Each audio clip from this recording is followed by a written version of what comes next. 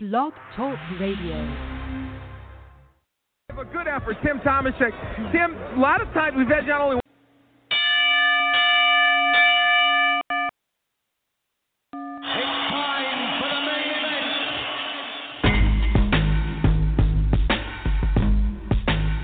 they get knocked out. Coming at you live is the Standing 8 Count, and it starts now. Before the first round, I make them back down. I'm coming for the crown and no, we don't back down. I beat the track down, screaming loud, the crowd's gonna react. Wow, pound for pound, I'm the best in this game, man, hands down. The way I stand out, ain't looking for a handout. I'm undisputed, gassed up, and never ran out. I'm underrated, undefeated, and look to branch out. Ladies and gentlemen, welcome once again. Standing 8 Count coming at you live once again Sunday night. And boy, oh boy, Elijah, is this going to be a Bobby Pacquiao sniper type show or what? As I accidentally played our old opening almost, I'm glad nobody got to hear. My wife's going to need a new hip. She's going to feel the pain. Oh, man. Look, obviously the big news over the weekend is Showtime. Adrian Bronner, Jesse Vargas had a tremendous fight. And the outcome, I don't know how to even really start talking about this. I mean, Canelo might know. Canelo? Okay, I guess I can try to do that. As I'm looking at the Tecate Gennady Golovkin thing I got from the weigh-in that I was at, Adrian Bronner has exuded, to me, Elijah, a new level of bitch-assness that I've never seen before. One that I only thought he could outdo himself, or a Julio Cesar Chavez talking about not losing to Fonfara when he got annihilated. It blew my mind. And obviously we'll talk about it, second half of the show or so. But without really getting too much into it so we can save it, were you as dumbfounded or taken aback as I was, or am I already blowing this out of proportion? Man, I don't know. I didn't really. It's just typical Adrian Bronner in my eyes. I mean, he had this kind of make up for his semi-lackluster performance somehow, and obviously that was after the fight, So it didn't surprise me one bit. It's just what he does to keep himself relevant. It felt to me, Elijah, like he even more over the top performance on the microphone than normal. Like some of the stuff he said, I couldn't believe what he was saying. Like, I don't know. We'll get into it. And yeah. as before, 1-347-857-1060 is the number. We're going to take call-ins on the Broner debacle. I know there's a couple people that are going to probably call in and want to talk about it. I mean, he was making some very derogatory comments that you don't say in 2018. No. On top, he was just, and I can't wait to give my scorecard because it's going to be even better for my mind. But we're going to talk about that. We're going to talk about the great showing from Gervonta Davis and the great showing from Mr. Charlo himself against Hugo Centeno. Jesus Cuellar came in against Gervonta Davis too. So we're going to talk about those two fights. Also, Amir Khan, Phil Greco. This guy, I'm going to bring this to you, Elijah.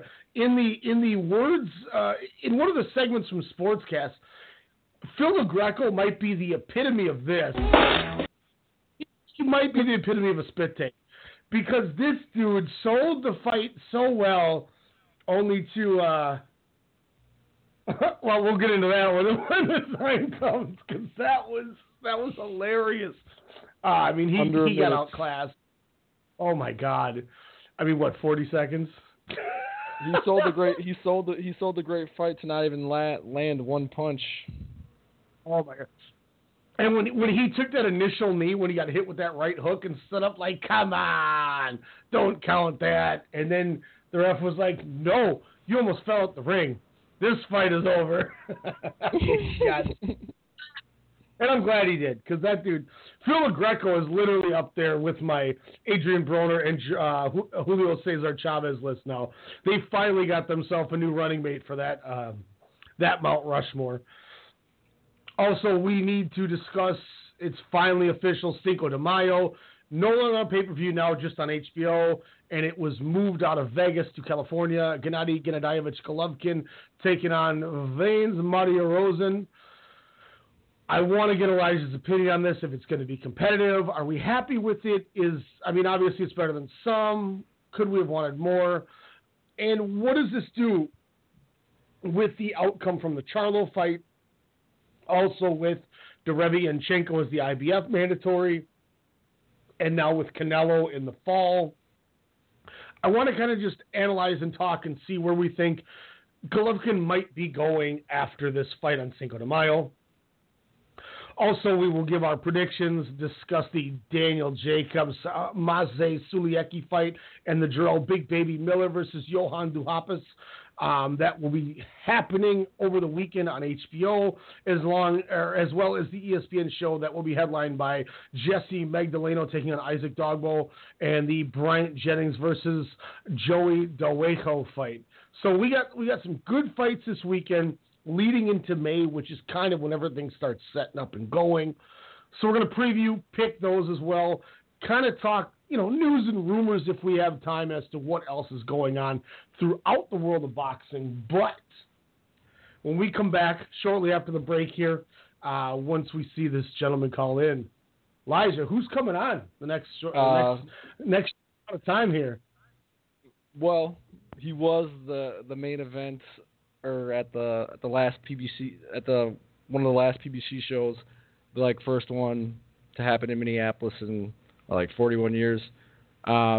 People know him as Jamal Shango James. So he's supposed to be coming on about 10:10, and we're gonna interview him. It's gonna be awesome.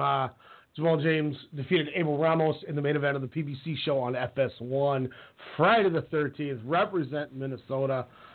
Getting the main event W. We're talking to him. Before we get that done, though, we got to pay a couple bills. We're going to take our first break here. Alex, coming at you, discussing the good guys over at FML Solutions, letting you know what you need this fall with your deer hunting ways, because they got something that's right up your alley. This is State of the 8 Count. Be right back. Looking to get a head start on deer hunting season? Let FML Solutions point you in the right direction. Hi, Alex from Strong Style Media here, letting our listeners know deer season just got a heck of a lot easier. FML Solutions offer a fantastic deer stand that only takes 30 minutes to assemble and disassembles with no tools required. The best part, though, is its ingenious design allows it to double as a cart to haul your trophy back to the truck. FML Solutions is a made-in-the-USA product manufactured right here in Minnesota. Check out FML Solutions on Facebook by searching FML Solutions INC and visit FMLSolutionsInc.com to learn more about this innovative deer stand. Most people would consider this illegal. What was mere vision suddenly became a reality. When you put a bunch of entities together and you bundle into one giant conglomerate, baby, you get Strong Style Media. My name is Ryan Cook. I'm the chairman of our company, and I'm here to tell you that each and every week, Sunday through Thursday night, we give you the best in radio. For boxing needs, Standing 8 Count Radio. For pro wrestling, we got WrestleCast. We got your sports knowledge covered with Sportscast. You like movies? The pop cultures are where it's at. And for all your local hip-hop, Soda Sound Radio. Make sure to subscribe, like, comment, rate, share, follow everything you got. iTunes, Stitcher, Google Play, Radio Tune, and that more. We are Strong Style. Just respect my conglomerate. Just respect my conglomerate. Just respect my conglomerate. Just respect my conglomerate. You won't see these folks at the post office. They have businesses to run. They have passions to pursue. How do they avoid trips to the post office? Stamps.com. Mail letters. Ship packages. all the services of the post office right on your computer. Get a 4-week trial, including postage and a digital scale. Go to Stamps.com today. Hey, Alex Mello here, host of The Pop Culturist on the Strong Sound Media Network, inviting you to join myself alongside Half Pint's Kyle Adams as we discuss all the latest news and reviews in movies, music, and television. Check us out every Wednesday night at 8 p.m. Central Standard Time here on blogtalkradio.com. Also, you can check out the Pop Culturist archives on Blog Talk Radio, search bar Strong Style Media, as well as on iTunes, Stitcher, TuneIn, and Google Play to hear all the eclectic offerings here at Strong Style Media. We are conglomerates. What are we looking at here? Lists all over this safety thing. Third-party background checks for drivers. 24/7 trust and safety team. Critical response line. All right, List, who can play at this game? What if we had a safe word? What about boba? No. What if you actually wanted boba? It's got to be more exotic. What's your wife's name? Oh, Barbara? Safe word's Barbara. I like that. Okay.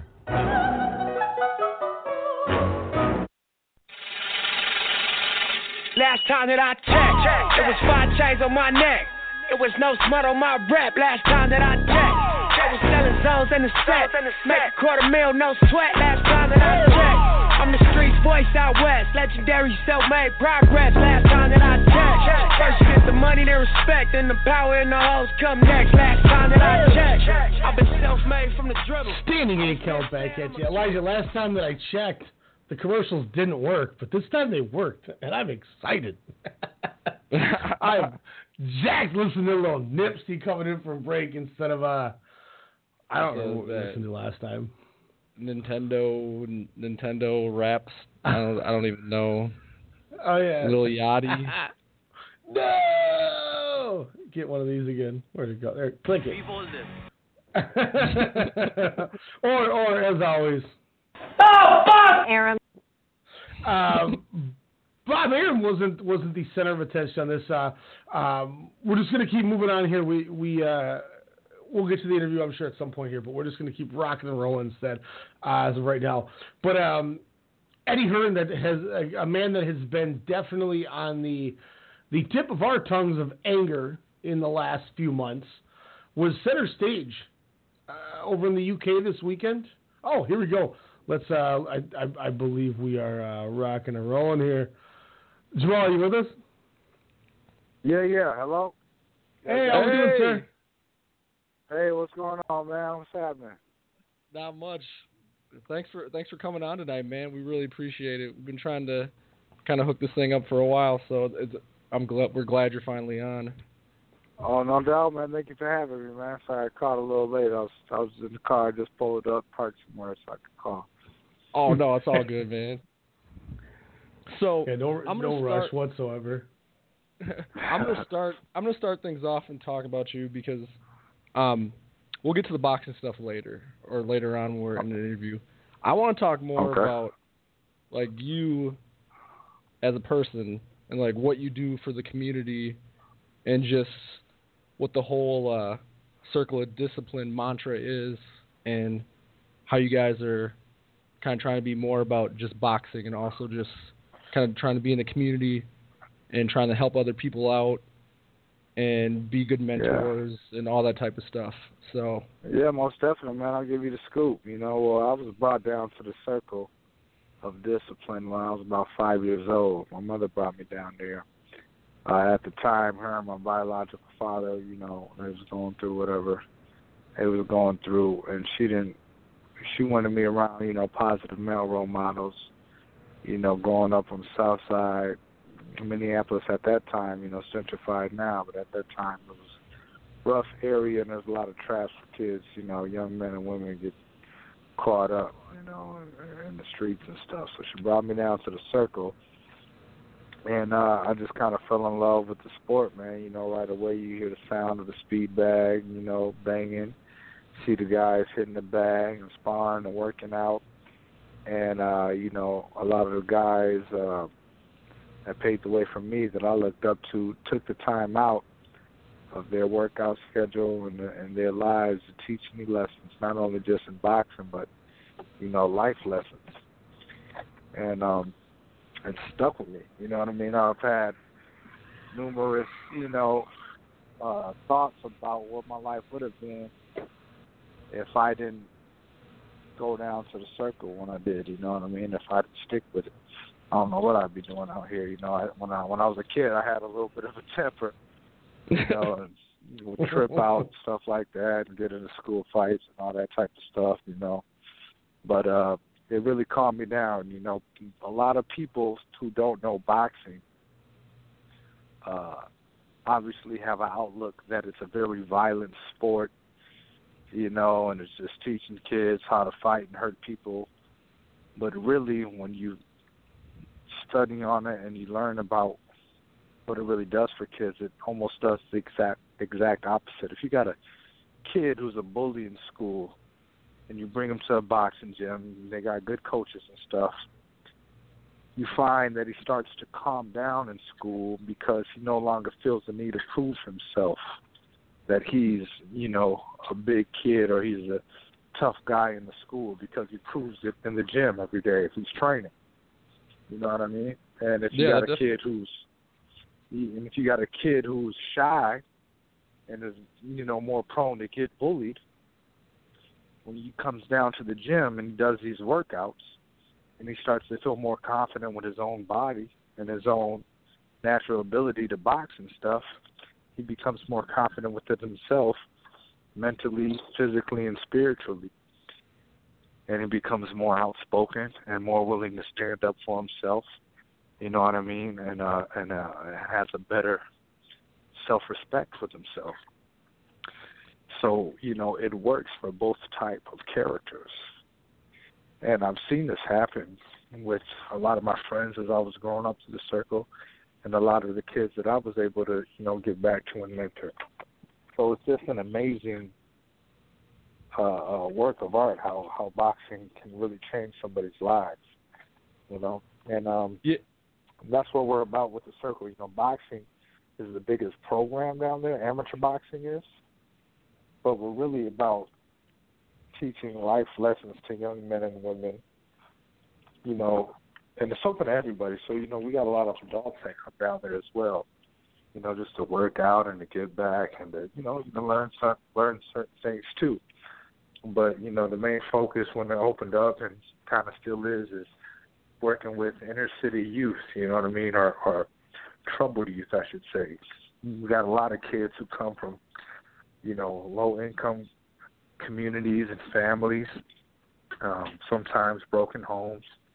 You know, sometimes, you know, they got their mom and their dad, but they might have a ton of siblings, and, you know, they might be one of the older ones, and they aren't able to get the time they wish they could get from their parents, because their parents are too busy, you know, trying to provide for the rest of the family, which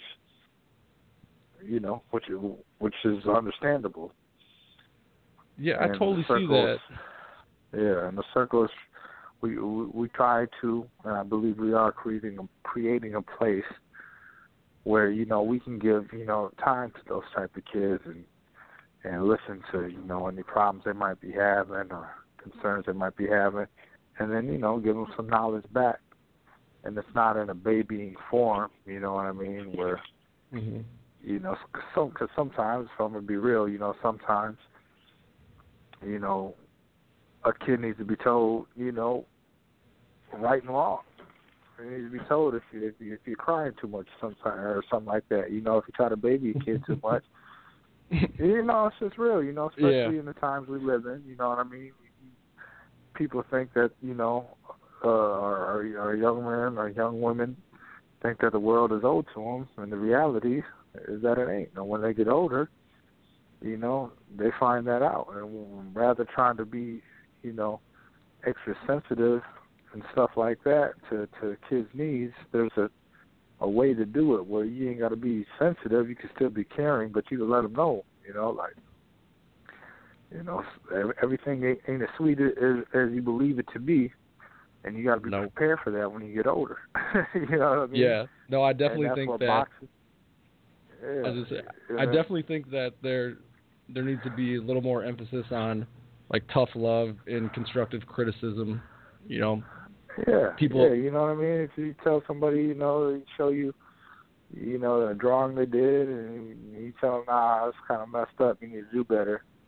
And it's like you breaking their whole heart, and now they hate you forever, and they want to, you know, kids mess around and trip out and shoot up schools and stuff or other stuff. And I'm not saying you should be, you know, a jerk, but you can't be super sensitive, you know, because once you get older, reality is, you know, people, as an adult, you know, people ain't going to care like that. You know, your close people will care like that. You know, and you gotta get people ready for that. You know what I mean? That's just a reality. Yeah. So, you know, like you said, so they can take that constructive criticism. So if somebody's a jerk to them or an a-hole to them, they know how to deal with it accordingly without, you know, losing their cool or, you know, like I said, tripping out and trying to, you know, come back to work or school or whatever else and shoot up everybody. Yeah. And, you know, the circle, that's why boxing works so good, too, because you can't lose your cool in boxing. You know what I mean? If you get hit and lose your cool and try to rush somebody, then you'll end up running into 5 or 6 more punches and potentially getting knocked out. Yeah. You know, one of our mottos in the ring is you don't get mad, you get even. So, you know, if somebody hits you, you know, get your stuff back, shake it off, get your hands up, and then pay them back for that, you know. So, and that's, you can relate that to life. Somebody, you know, is hating on you and disrespecting you and whatever else. Okay, don't lose your cool about it. So what, you know? Come back and get them with success. Yep. Roll with the punches. There ain't no participation trophies, man. That's sad but true. You know what I mean? Some other research I was doing. I'm glad you chose the sport, but you don't get a trophy for choosing the sport just to be participating. You know what I mean? You know how many participation trophies I got when I was in elementary school and we had track and field day? And they're like, congratulations, Ryan. Your slow ass got 5th place in track and field, but here's a glass of Kool-Aid and a ribbon. And I was like, yay! I still was slow as hell. But I was excited that I got the Kool-Aid more than the ribbon. Ribbon did nothing for me. You want to give them something so they want to keep competing in something, but you don't want to boost people up like, you know, the whole world is rewarded to you just because you tried something and failed at it. You know what I mean? You tried something and you did bad at it. Okay, good job for trying, but you need to do better.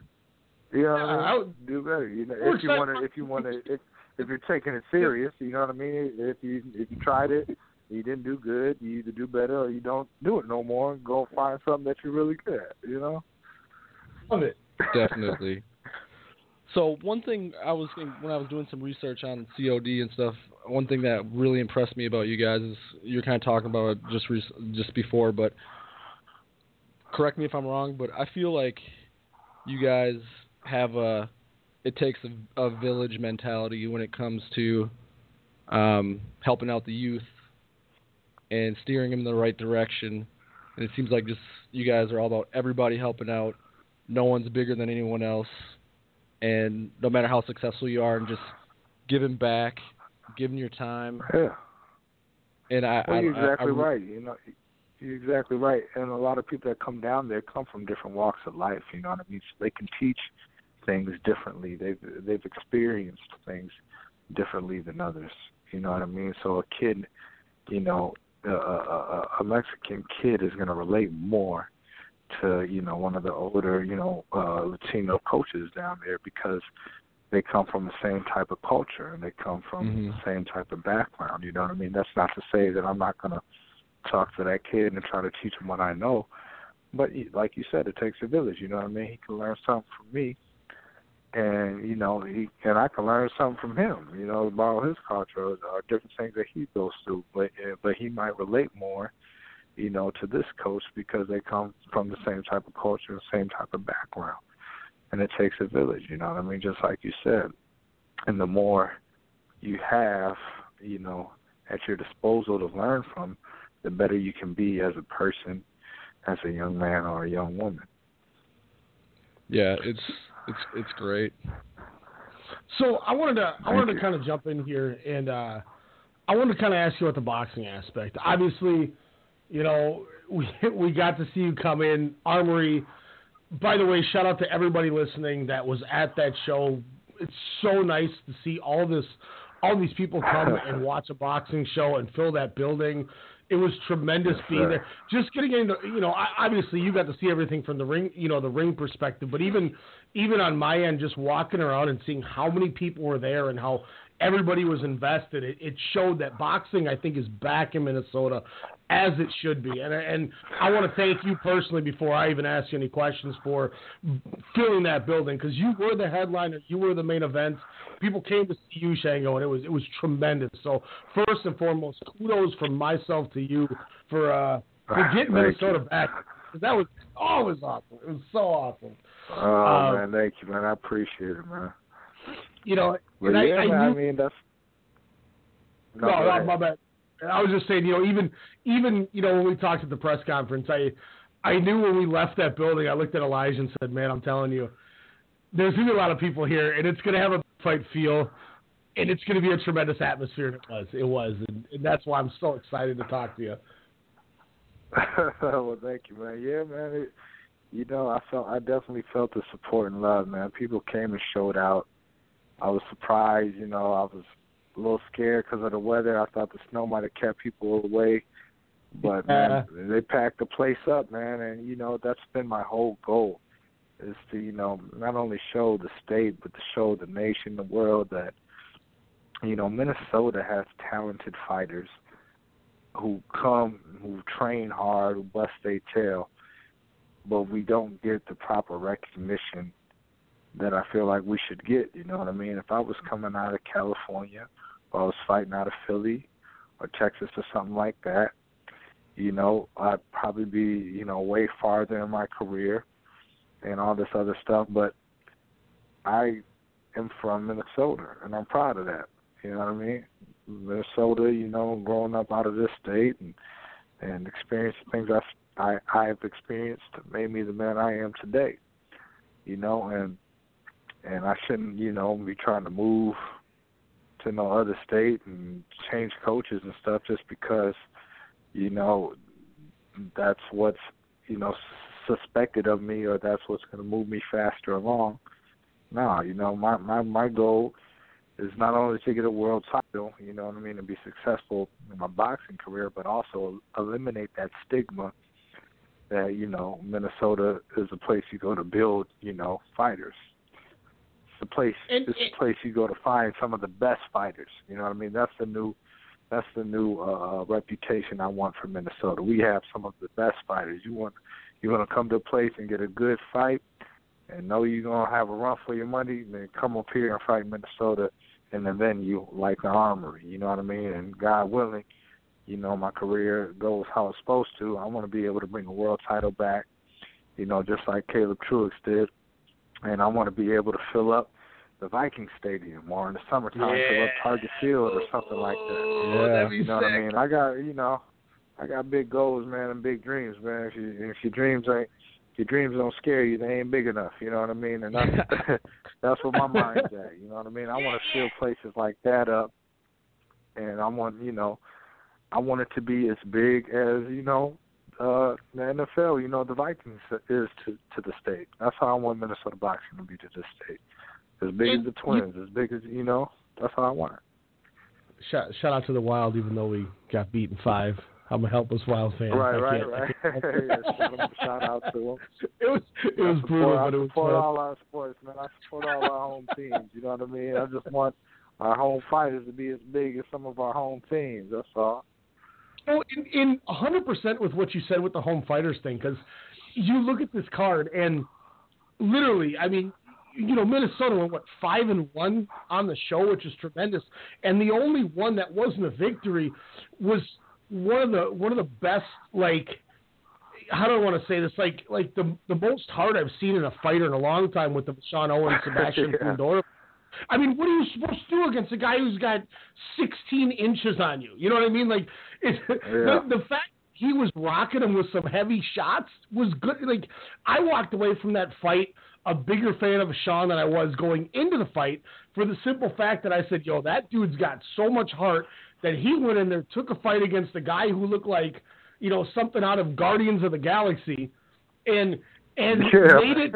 It was like he was fighting Groot before Groot became Baby Groot, and he was still banging with them, and he didn't go down. The ref jumped in, and he ate some shots and just kept going through them. So for me, I took it as an undefeated night. I mean, it was tremendous. Every walk with their head high. Nobody has anything to be ashamed. And I wanted to ask you too. How was it on your end, just kind of getting in there, packing a building like that, and being able to showcase Minnesota on a map with all the people you came up with in the boxing world like this?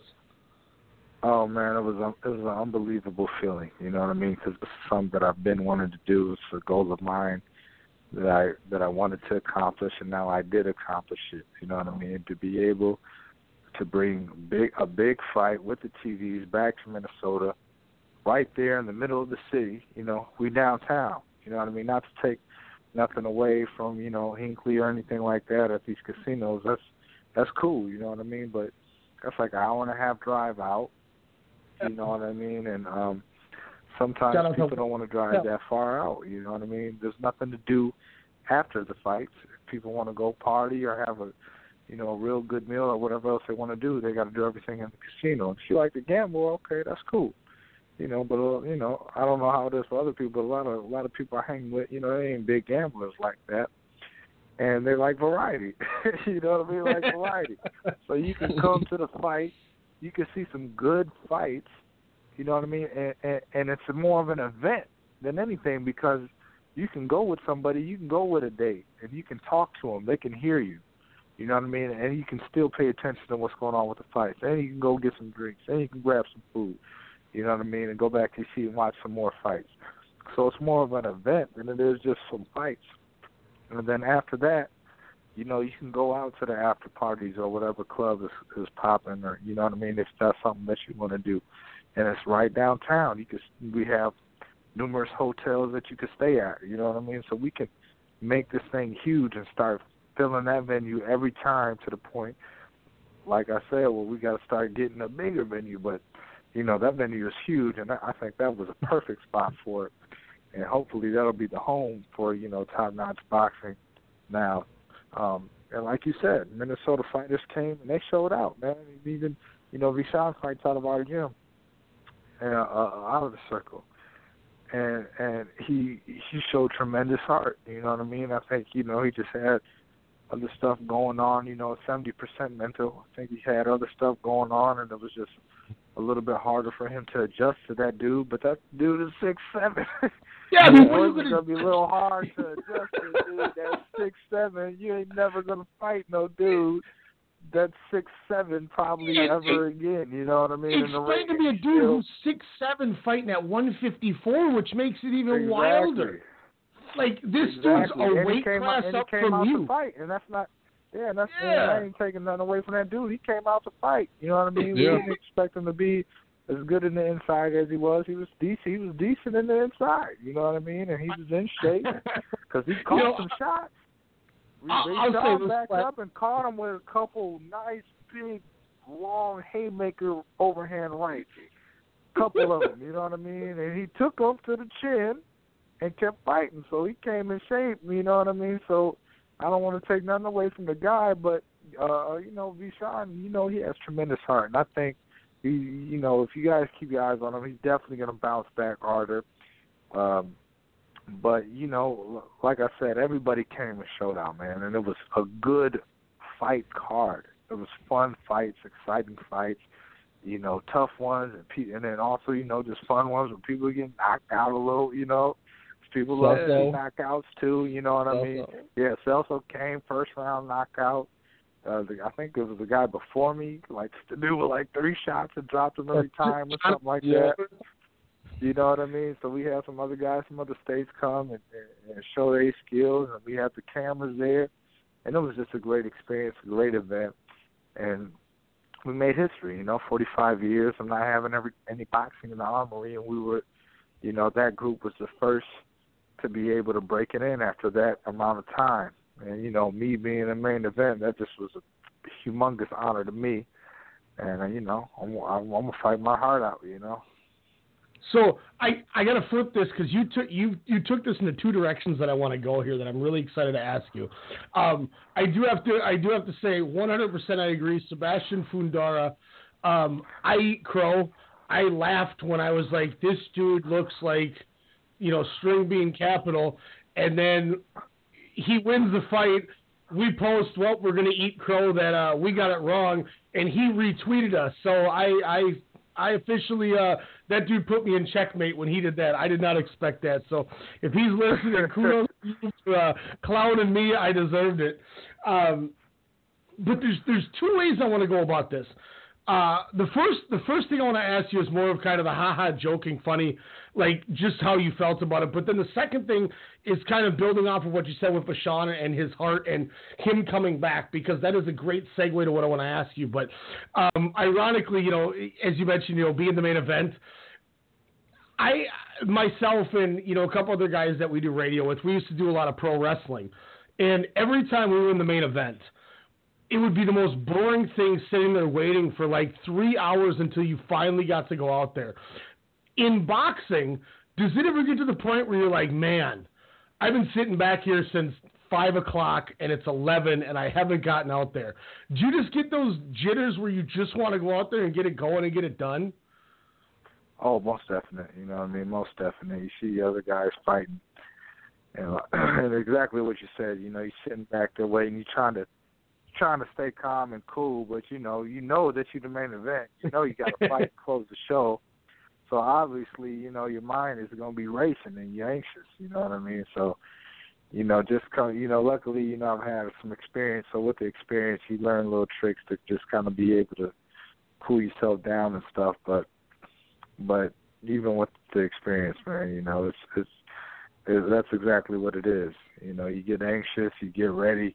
And as fights keep going down, you're like, all right, I'm one more closer. But, every fight starts having longer rounds as well, So the first couple fights might be 4-rounders and guys get knocked out. But, the later fights, they're going to be 8 to 10 rounds, and they're going to be tough fights. So they're going to take the whole fight. So, you just got to be able to pace your mind and pace yourself a little bit. So that's always a challenge. It's especially when Edgar Cherry goes the distance. It's because that was the one thing we always me and a few of my buddies always talked about. We're like, okay, spoiler alert for anyone listening, pro wrestling is scripted. Okay, great, everyone knows it, whatever. And there's only so much you can say. Okay, we're gonna do this, we're gonna do this, we're gonna do this, and this is the finish. And by talking over your match for about an hour and a half, and now you're going, I don't know, should we go get something to eat while we're waiting for the rest of the show? Because, God, I want to take this gear off. And we're always like, I wonder if anybody else has ever had this instance of just wanting to get in and get going. And this was the most perfect opportunity. So, like I said, as the haha funny, I had to ask if the jitters were there with it. But I do want to ask you a serious question, and this is something that I've really – it's kind of really gravitated me to your career, and you mentioned it with the Vachon thing where he's going to come back. You look back, August 2016, you take a short fight notice against Yordenis Ugas. He gets the unanimous decision victory. Ugas now is going, and he's starting to really make a name for himself. Most people get their first loss after being the prospect and coming in, and we really don't see him again. We've had people on the show who were 10-0 undefeated prospects. They get their first loss, and we never talk to them again. You come back, and arguably, in my eyes, get the 3 biggest wins of your career. Nothing against Javier Molina, but you go and beat Jojo Don. You knock out Diego Chavez, which only Keith Thurman has ever done. And then in one of the best fights I have seen this entire calendar year, you get the victory here in Minnesota against Abel Ramos. One, was there difficulty getting your mind out of the decision loss to Ugas? And 2, how much, if it did, help motivate you to come back bigger and better and give you 3 of the biggest wins, like I said, in my eyes, in your career?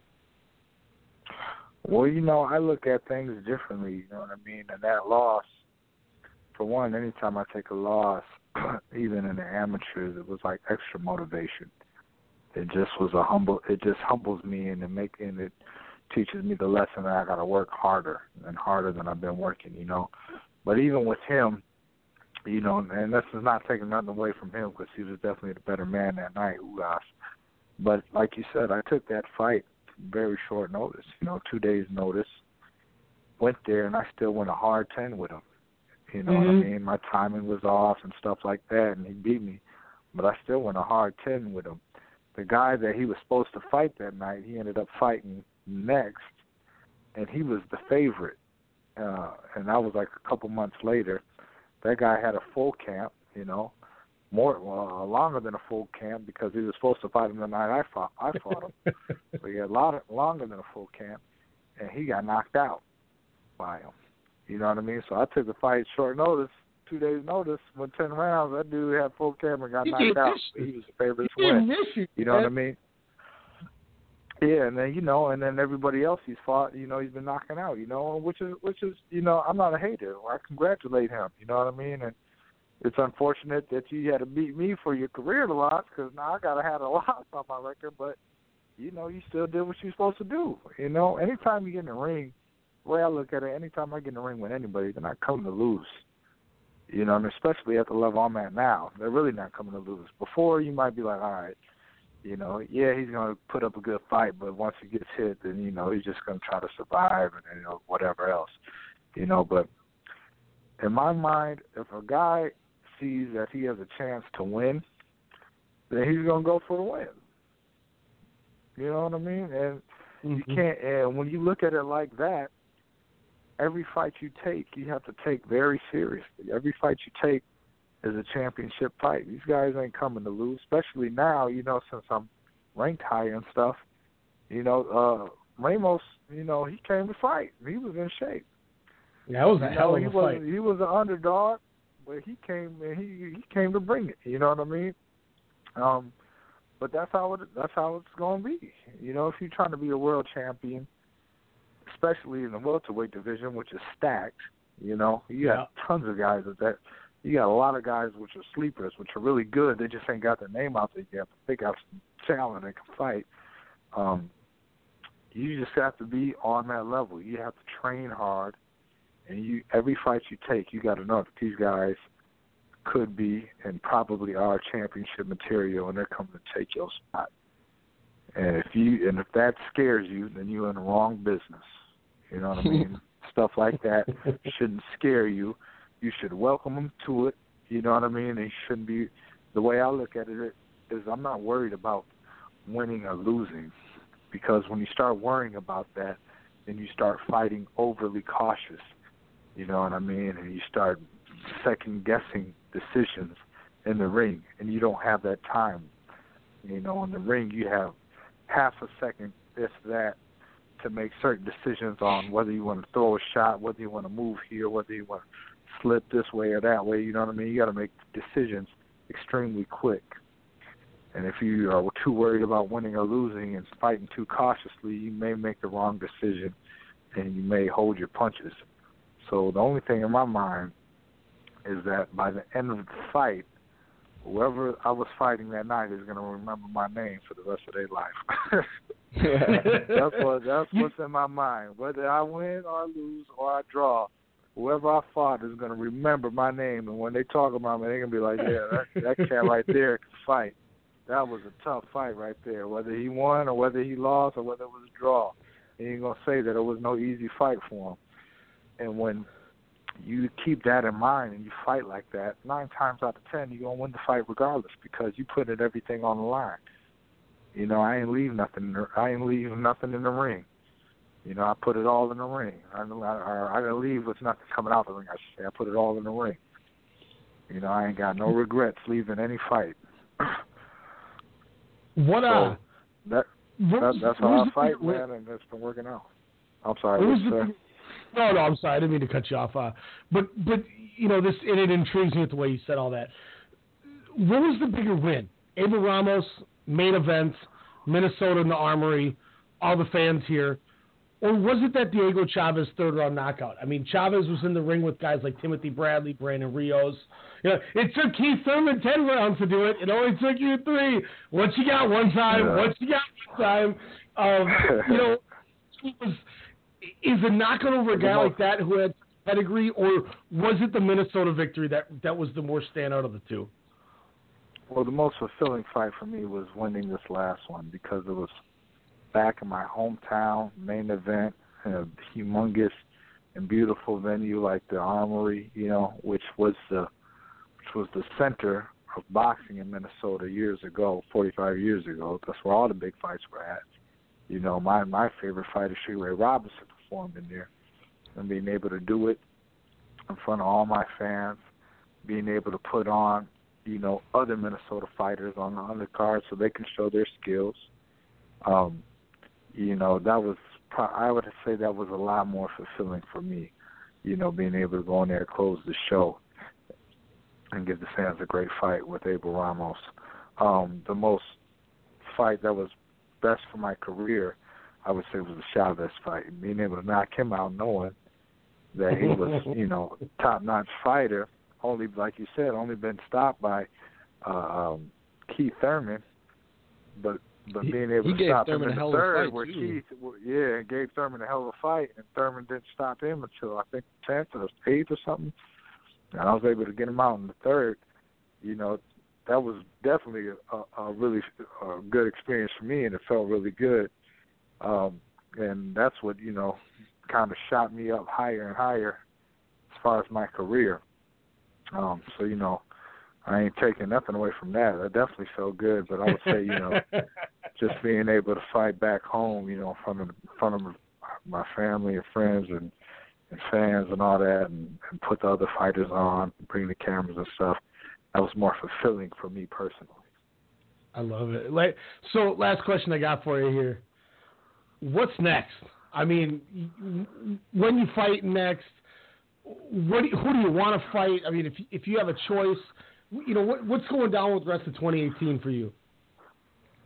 Hey, man, I'm trying to get a world title. That's been my goal this whole time. So, hopefully, I think I talked to my management team. They said maybe one, at the most 2 more fights. Step it up each time. Show them that you're ready for it. Because I've been showing them that, but just getting the more exposure on it. And then a title fight, man. You know what I mean? And whoever wants to give me that opportunity, that's what I want. Whether it's Keith Thurman, whether it's Earl Spence, whether it's the winner out of Pacquiao and Lucas Matthysse, whoever got the belt in my weight class, I'm not afraid of nobody. You know what I mean? I'm not downplaying anybody. These guys are good fighters. I know who they are. I know the reputation they have. They're good fighters. They definitely earned what they have, but I've been earning, and I want the opportunity. I want to go for broke. You know what I mean? So anybody who want to give me that opportunity, all you got to do is say it. Let's make sure the business is right, and let's make it happen. Yeah. If Jeff Horn beats Terrence Crawford, I would recommend staying away from Jeff Horn, because we know that this guy right here, Aaron, is always going to play foul, and we don't want that to happen for you. Hey man, boxing is boxing, man. If he's gonna do dirty, then we just have to go dirty with him. You know what I mean? I hope you headbutt his ass if you fight him. Anytime we put money in, there's always that risk. You know what I mean? Yeah. I want the opportunity. I want to go in there, and God forbid, at the end of the day, if I went and I got the opportunity and I lost, I want to at least say I had that opportunity and I left everything in the ring, and that's what I did in my life. You know what I mean? But I guarantee you give me that opportunity, you better be in some serious shape and been busting your ass in training, because it's going to be fighting. Like I told y'all going to remember my name. Let's go. They'll remember my name at the end of the fight, So that's what that is. Elijah, before we wrap up, you said you had one other thing you wanted to ask the future champion here. So, Jamal. Future champ sounds nice, man. Let's go. Future champ, Jamal Shango James. I'm hyped over here. I was wondering, you mentioned Sugar Ray Robinson. I was also wondering who some fighters that you might have patterned your style after, or fighters that you kind of watch, to get tips from, and Just Oh, who kind yeah, of man. influences you like that? I'm a student of the game, man. I've studied so many fighters. I like a lot of old school stuff. I watch new school stuff too, but you know, Sugar Ray Robinson is probably one of my all-time favorites. I've studied Joe Louis and the way he just turns his punches so short. I've studied obviously Thomas Hearns because he got the same exact build pretty much, using that range, the way he whips his combination in that right hand. I like Roberto Duran. You know, he's coming from all over, just steady moving on you. Chavez, you know, Ortiz. I study Ray Leonard, Aaron Pryor. You know, I studied a bunch of guys. Boom Boom Mancini, man. Ray. And then, you know, Sugar Shane Mosley. All those, you know, you can learn something from anybody. You know what I mean? Everybody does something really well. Yeah, you can learn something. You know what I mean? From if you study good enough and you know what you're looking at, you can learn something from anybody, or at least learn what not to do. Yeah, because there's some guys. There's some guys. I've been watching boxing for a long time, since I was a kid and stuff, and there were a few guys that kind of stuck out for me who like kind of you had some elements of that I used to watch when I was a kid, like guys like Donald Curry, Michael Nunn, Thomas Hearns, of course. Just like rangy, snappy, long fighters who use a lot of movement and who can punch and who can box. So I just wanted to kind of pick your brain on that and see if I was off or not, or if there were any of the same guys that I was thinking of. Elijah, you old, man. I am old, man. I'm just kidding. But all those dudes that I mentioned were bad men. Yeah, they fought, man. Fantastic fight, man. You know, and like you said, I just study all of them, man. You know, I study all. I've watched all those guys. You know, and you know, I got my own. I got stuff that I feel more comfortable with doing in the ring and stuff. You know, but I practice on different things that I learned from all those guys and try to perfect them. So you know, I can keep that in my box of tools. So you know, anytime you go, everybody fights differently. So something might work better against a certain opponent than it would against another opponent. Yeah. But at least I have that in my bag of tools, so if I got to pull it out, then I'm able to pull it out, you know. That's 100%. Variety. Everything you're doing is 100% working. I love it. Like I said, I'm excited. I'm over here. I'm sitting in the studio, like, cracking my knuckles, just ready for the next fight. Like, I love it. Get ready, man. Come on, baby. Get ready. Real quick before we wrap it up here, I want you to plug everything you got. One of the guys who hosts another show with us, Jordan Jiskra, sitting on here, and I got to bring him on for this.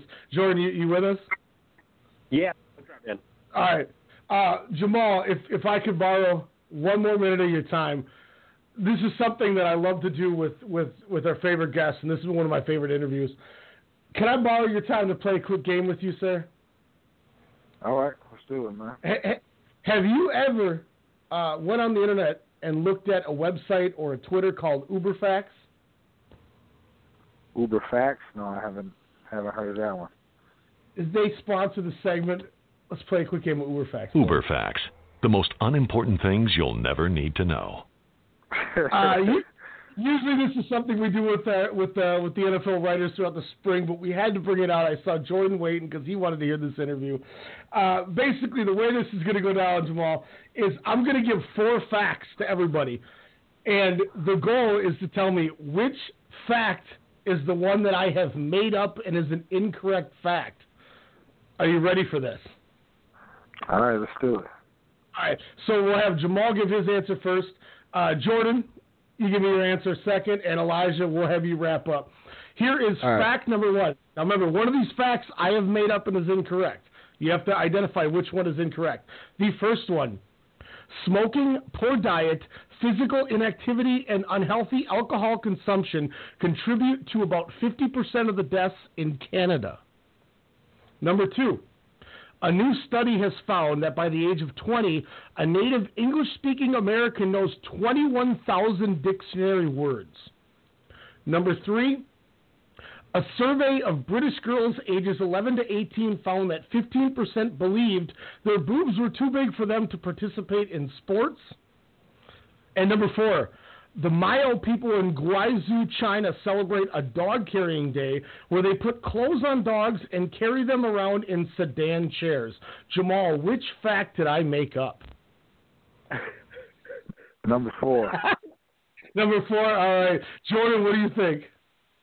Yeah, I'm gonna say it's not number 4. It's definitely gonna be. I think the dictionary one is a gross overstatement. Gross overstatement. Okay, Elijah, what do you got? I'm going the first one, the Canadians. All right. Well, the British one is a correct statement, so I'm glad nobody picked that. That one is officially a correct one. Elijah, unfortunately, the Canada 50% deaths is a correct fact. You have been eliminated.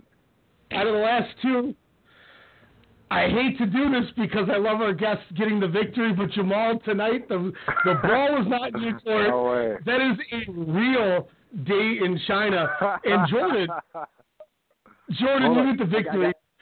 I gotta say, that would have been my second choice. I was thinking about James, y'all.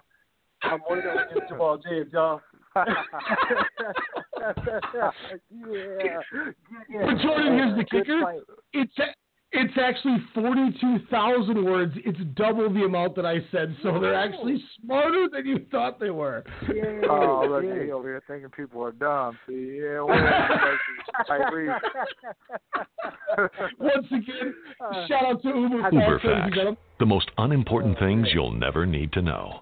And Jamal, great fight, by the way. It was awesome. Thank you, man. Appreciate it. Jamal, once again, thank you so much for coming on, talking with us, giving us your time. I mean, you gave us like 45 minutes. We didn't expect nearly that. It was tremendous. I can't wait to talk to you again, pick your brain on some boxing now that we've introduced each other to one another and talked. I can't wait to actually pick your brain on some boxing knowledge and just the whole 9 yards and talk to you again. Plug away everything you got for us. You know, Twitter, Facebook, Instagram, website, blood type, whatever you want people to know about you. Charities you might work with, like anything. Yeah, just follow me on Instagram at Jamal Shango James, Facebook, Jamal Shango James, and Twitter as well, same thing.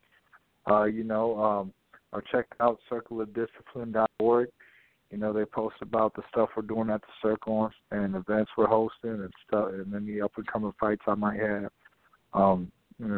Thank you guys, number one, for having me on. I just want to give a quick shout-out to, for one, all the fans and family that's been supporting me and my sponsors, La Tortilla, Therapy of Champions, and Premier Health Chiropractic. And, man, we coming for this world title. Please, be on the lookout and keep it supporting, and we're going to make it happen. Thank you guys again, man. Thank you for coming on. We'll talk soon, all right? Thanks a lot. All right, man. Peace. That was Jamal Shango James. Jordan, I'm going to throw you back on mute because I have a feeling you're going to want to talk about what we're going to get into next. Am I right?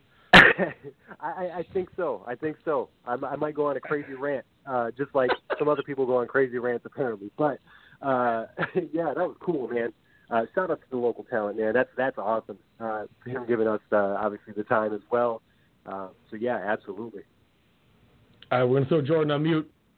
Elijah, we're going to take this next break. When we come back, let's talk these Showtime fights. We're going to throw in the Khan LaGreco in the meantime because Frampton, it was so short. Donaire. Yep, Frampton, Nonito, Donaire. We're going to talk that. I didn't have time to pull it off. Elijah checked it out. So thankfully, the boxing stud of the two of us, he knows everything. I just banter. So he's going to be able to tell us about the fight, which is going to be tremendous. So you don't have to hear me ramble. We're going to talk about that. We're going to talk the Showtime cards. We're going to talk about the Khan LaGreco card. We're going to break down what it was this weekend in boxing. We'll be right back. Myself, Elijah McNeil, kicking it with the Standing 8 Count. Be right back. Your late night hip hop and R&B podcast, Soda Sound Radio, hosted by Kyle Halfpint Adams, every Thursday night right here on the Strong Style Media Network. Catch up on your latest on hip hop and R&B, and hear Minnesota talent at 10 p.m. Central. But if you trust the way I feel, I won't fold from the cards that you deal. Let's journey life together and make it worthwhile. Can't take it back like diamond. See, my life is like a movie, no rewinding. Killing mics like I got a license. Victim, I believe don't have religion, just a higher power. Who power? I'm not so happy with it, but I take a breath, regain my pep, check my feet when I'm walking, see if it ain't. I seen it all more than I care to reveal. I'm always sure to clear the air for the real. That's why I'm aiming at the grill, man, cause this how I feel. Nobody being sincere. We need some changes for real. Again, that's Thursdays right here on the Strong Style Media Network. Thursdays at 10 p.m. Central. And if you're a musician, you want to get your music heard on the show, send the MP3 over to Soda Sound at strongstylemedia.com. Peanut.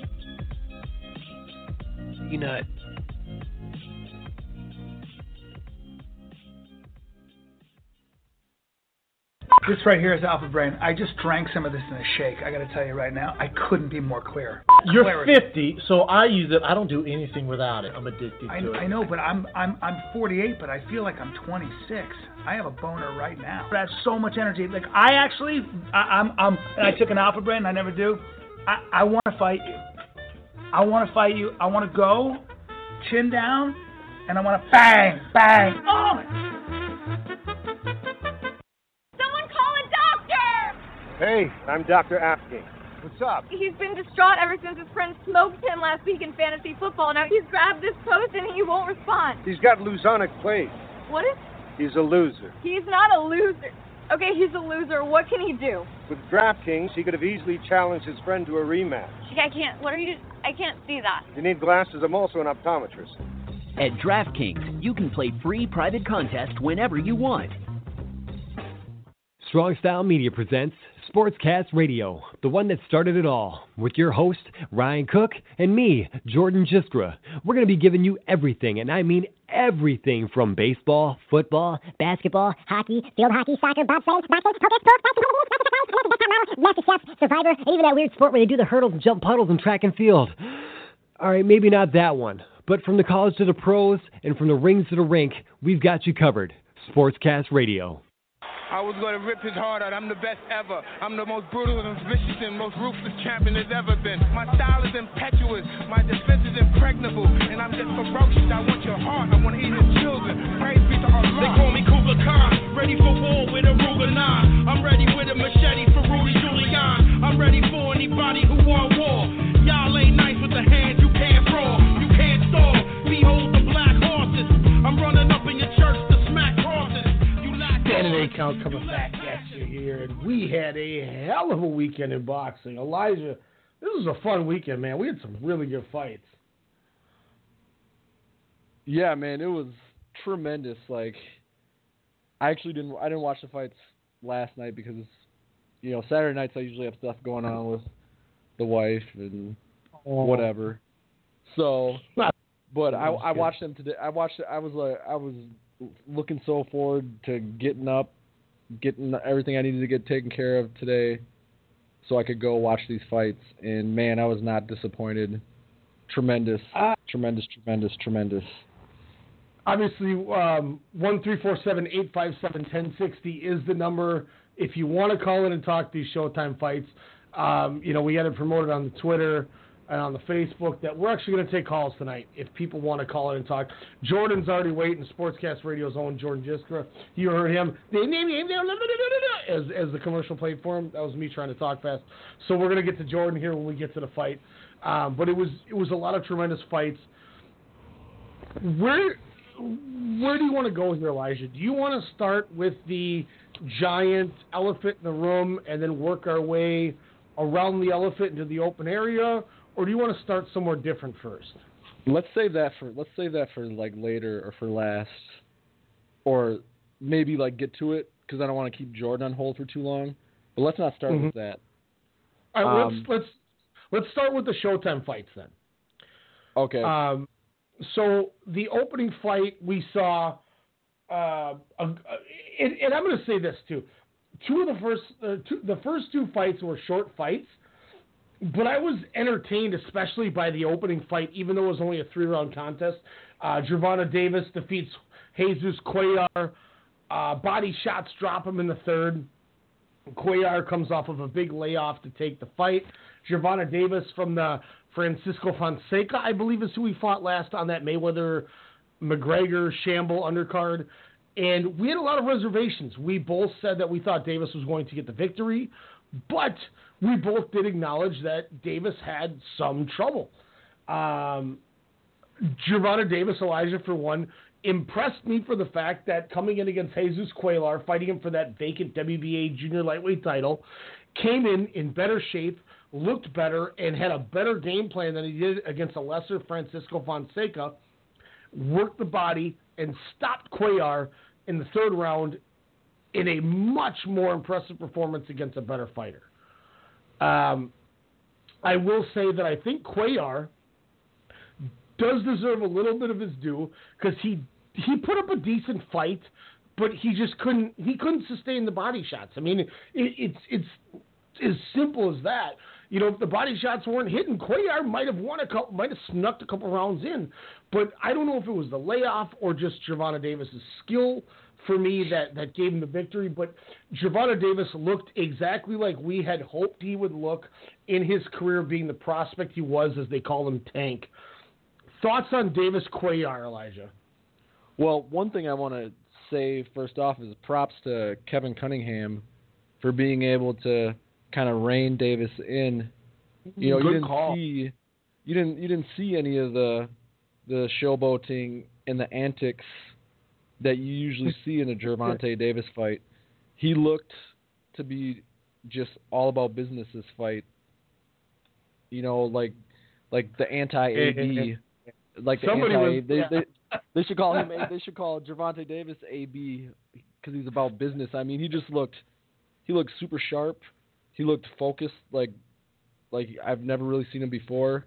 He looked in shape, and I mean, I think the 2-year layoff could have something to do with Cuellar struggling. But I mean, if you take a look at Davis's hand speed, his accurate punching, his going to the body, and using the body punch, like the body punches to set up his head punches, then to me, I just think it's more of we just saw peak Gervonta Davis, and not necessarily just because Cuellar was on a 2-year layoff. I think Davis should get full credit for this fight, and I think he just outclassed a guy that he's a much better fighter than.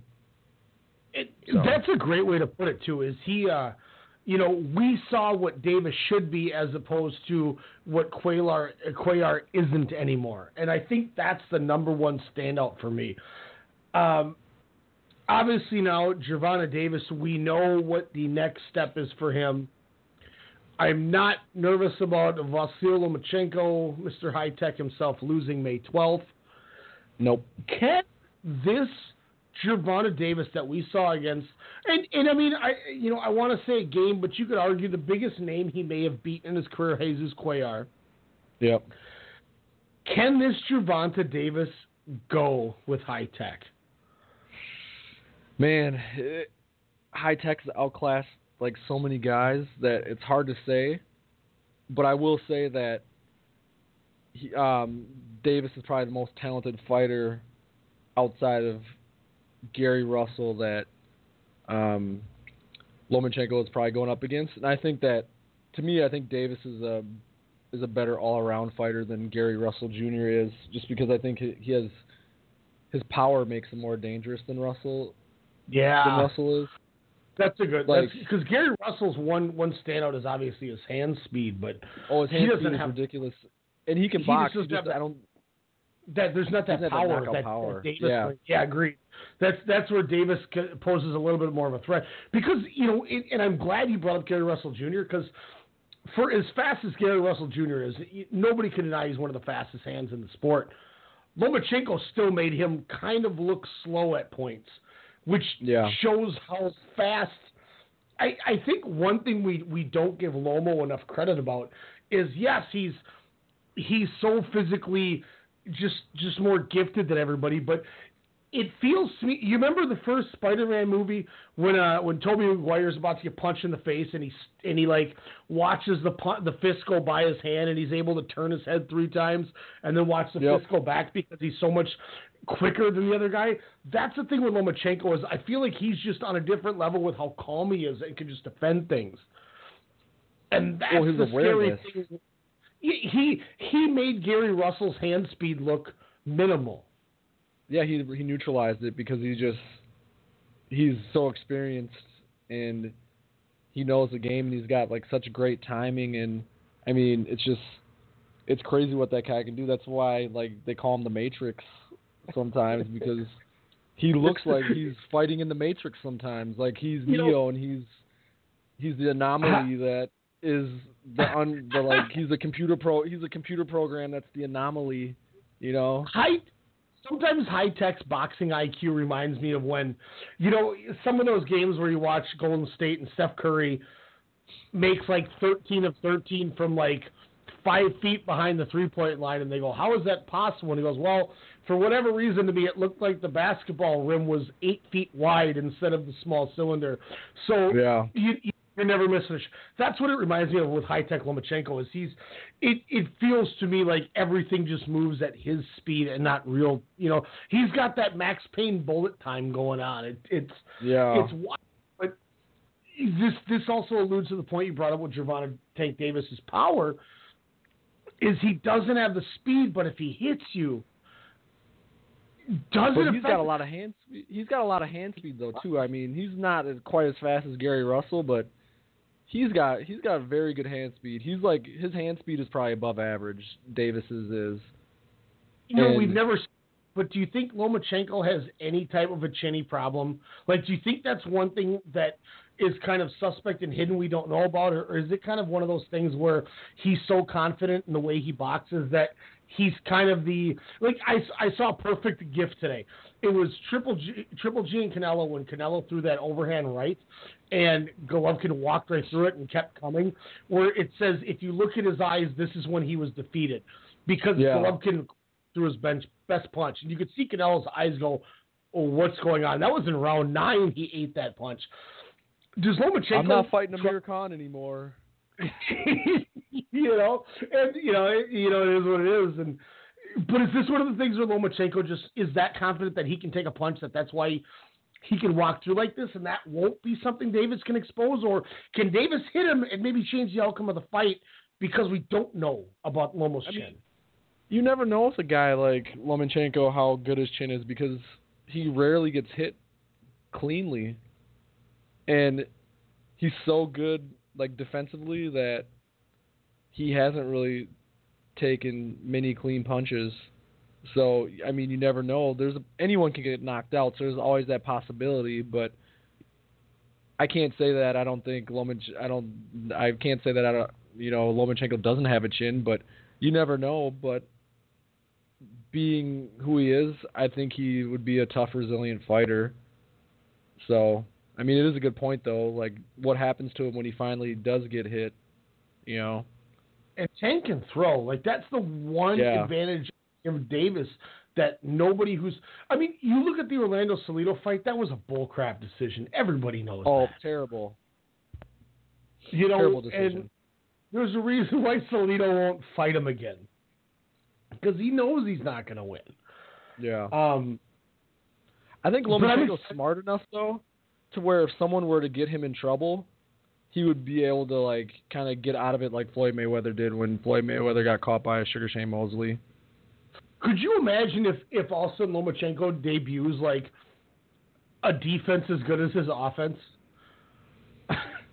Like, oh, gosh. To show that his defense was as good as his offense, not trying to turn this into the Lomachenko hour, but immediately if you saw that they were equally as talented, how quick does he jump up the greatest of all time list? Like, because that would be just unheard of. Yeah. I mean, like we said, he's an anomaly.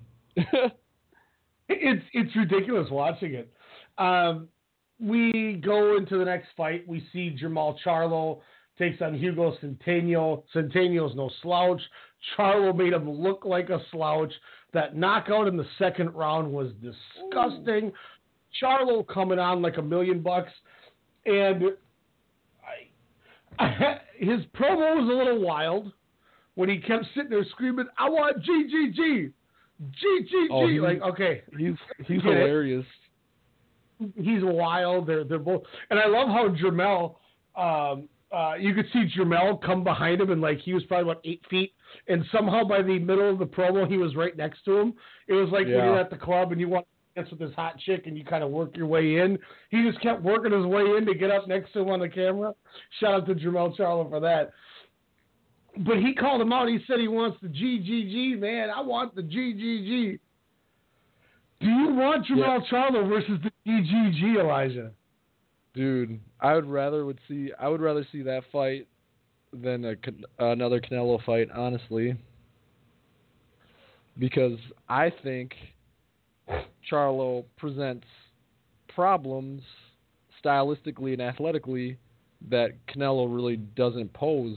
Kind of like with the Jacobs fight, I think Charlo. It would be a more interesting, more like, I don't want to say, I guess, interesting, but more intriguing fight to me to see him fight like a guy like Charlo or Billy Joe Saunders versus fighting Canelo again, because that Canelo fight, man, Canelo looked all right, but I felt like Triple G won handily, and I feel like the next time that they fight, if they ever fight again, that he's going to go all out and probably stop Canelo this time. I agree. So I want to see him fight someone new, someone different, someone who poses a little more threat. Because I think the guy like Charlo, Jacobs, I think they could beat Canelo or give Canelo a run for his money. I don't think. I think those. I'm not saying they're better than Canelo right now, but I think that they could beat Canelo. I would love to see Jermell Charlo fight Canelo. Yes. I would love to see. Look, and I'm going to say this too. It's not even trying to be like a Canelo or even Billy Joe anything. Saunders. Billy Joe Saunders would be another. I 100% think Canelo's the real deal. I think he's as good as people put him over to be. But when it's all said and done, Triple G right now is probably my Timu Solani or Kobe Bryant. Where he's my ride or die that I go, he's my Kazuchika Okada in the pro wrestling world. And it's one of those where, when we do our pound for pound, sometimes I want to put Canelo much higher than I do, but I'm a realist and I can't. I do think Canelo's that good. I've seen him do these things that are that good. And yes, I will 100% give Canelo the credit that he threw that huge right hand in the ninth. Triple G walked through it. He knew he was losing, and he went out and he arguably won the last 3 rounds fighting for his life, which is something that a guy with that pedigree should have never had to be put in that situation. So I give him the credit for being able to make somebody that good look that suspect, but I also give Canelo the ability that he came out and realized that I'm losing this fight and I have to win, which is something we've said over the last 6 months we've run the show, that's a problem, that we get irritated that people know they're losing and don't do anything about it. Canelo did something about it. But we saw handedly that Triple G can beat Canelo, is a better fighter than Canelo, and that's why I want the Canelo-Golovkin fight to happen, is I want the vindication in my life that I watched them raise Triple G's hand and make him the pound-for-pound Lord God Allah in this sport that we both love. I saw our last pound for pound, we both have them there. But I want it to be vindicated. I want them to go, standing 8 counts correct. This is the dude. You know what I mean? And I'm raising my arm. I'm The Rock or something. I'm looking like an idiot. But I just want to see that. Because we know that Triple G will fight Jacobs again. We know Triple G will fight Jermell Charlo. We know he wants to fight Saunders. We know he's going to go in and fight all these guys. And through time, he's going to age. And I'd rather he loses to a guy like a game Jamal Charlo that builds the division than Canelo catching him 3 years from now and then beating him. Yeah. If they're going to fight right now, let's watch Triple G win. Yeah.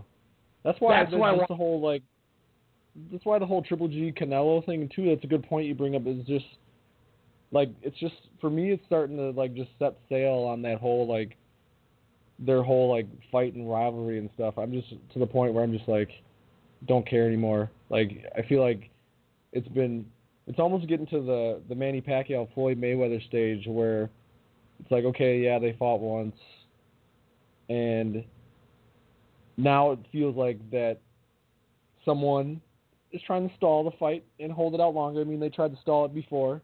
Now they fought, and now they're trying to stall it again. And it's just like, I just don't want this to just keep getting drawn out and drawn out and drawn out. You know what I mean? So, obviously we talked with Gizzy about Canelo.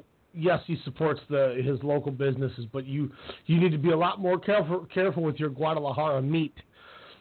With you saying stalling the fight, and I know you told me a couple weeks ago you don't want to be a conspiracy theorist or whatever, but I told you it's a good thing, and I want you to be that way, Elijah.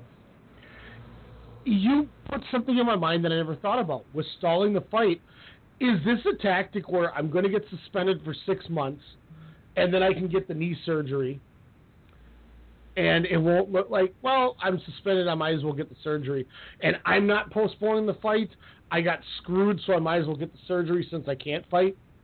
Like, was that a way to postpone to get the surgery? Yeah, probably. That's why I posted that picture of him, because I'm just like, oh, man. Like yeah, maybe.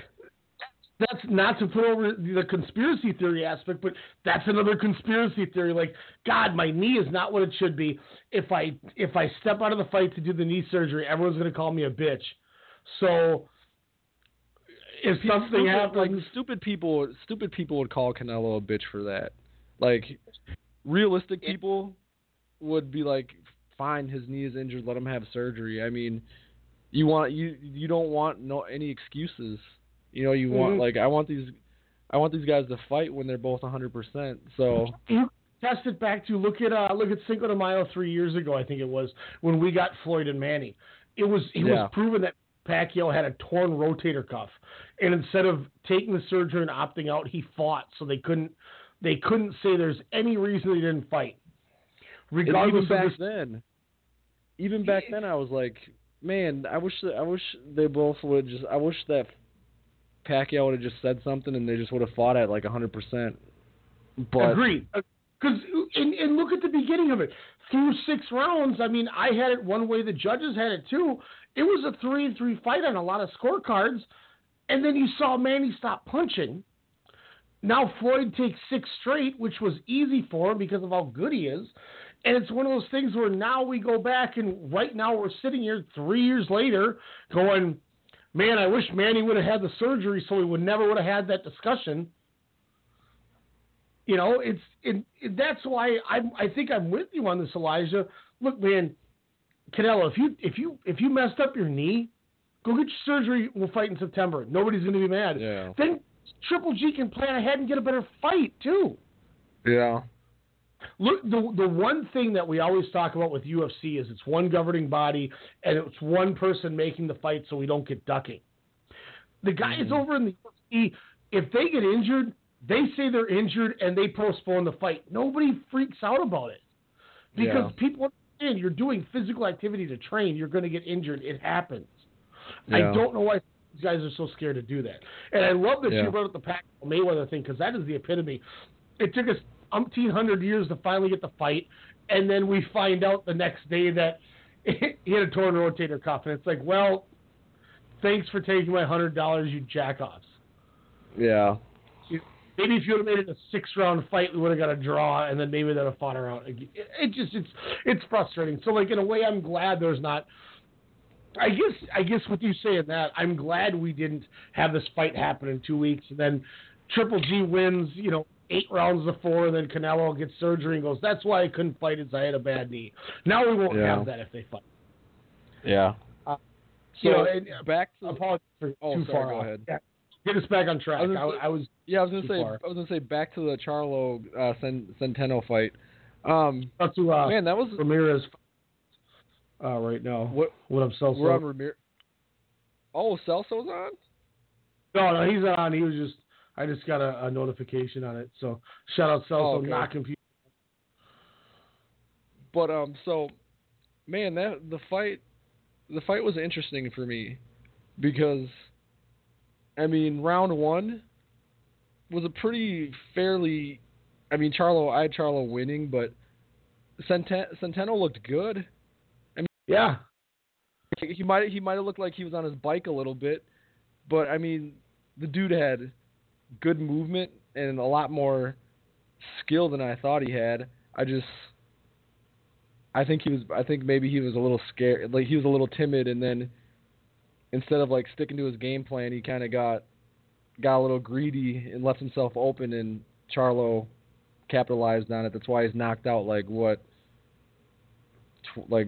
17 guys in a row or something crazy like that. Yeah. So, and you know, it's once again too, like you said, these first two fights were fun fights. It just they ended really fast. Yeah. Oh. But I think Centeno will be back, and I'll be interested to see who he fights next and what his fights look like, because I kind of like his style. So I'm looking forward to seeing him fight again. He was just in with the stronger, better fighter today. So obviously next we move to the main event. Adrian Bronner on Jesse Vargas. Now I will say I went on record last week saying I'm going to go with you because you're right, and I shouldn't underwhelm his ability. But I really said I really put a lot of stake in Jesse Vargas last week. I really thought he was going to do well. Yeah. I did go with the consensus and took Bronner unanimous. I got my scorecard in front of me. Did you scorecard this fight? I did, yes. So I had Jesse Vargas winning 7-5, Elijah. What did you have? I deemed it a draw. So breaking down, I went round one Bronner. I actually went Vargas round one. Bronner didn't do jack for me, and it looked like Vargas was going to the body and was hitting his jab to the body and just more active. I mean, it wasn't anything amazing, but his activity and the punches that he did land won that first round for me. Sorry to cut you off. Oh, no, you're good. That just makes me, if I would have flipped it and I would have went Vargas, well, this would have been a much easier decision than even I already had it. I went 2, 3, and 4 Vargas. How did you have 2, 3, and 4? 2, 3, and 4 Vargas too. I mean, Broner was hitting him with some nice punches, but again, Vargas was hitting him too and hitting him more and just being more active. I don't think Vargas's punches were doing really any damage to Broner, but it just didn't look good for Broner to just be languishing. Like, I swear, like, that guy, he, like, admires his defense, and his defense is, like, okay, but his defense shouldn't be, like, what he's banking his ability on. His ability to, like, throw combinations and punch and his hand speed and his power should be, like, what he's, like, kind of trying to display and kind of, you know, using his abilities.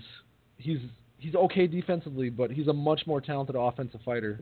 So he thinks he's Floyd. I'm Floyd Mayweather. I swear to God. I said that last week. For one, he doesn't move enough to be Floyd Mayweather. No, he. Okay, this is the epitome of Adrian Broner for me. He's going to do the Floyd shoulder roll like he's got the defense, but stand flat-footed.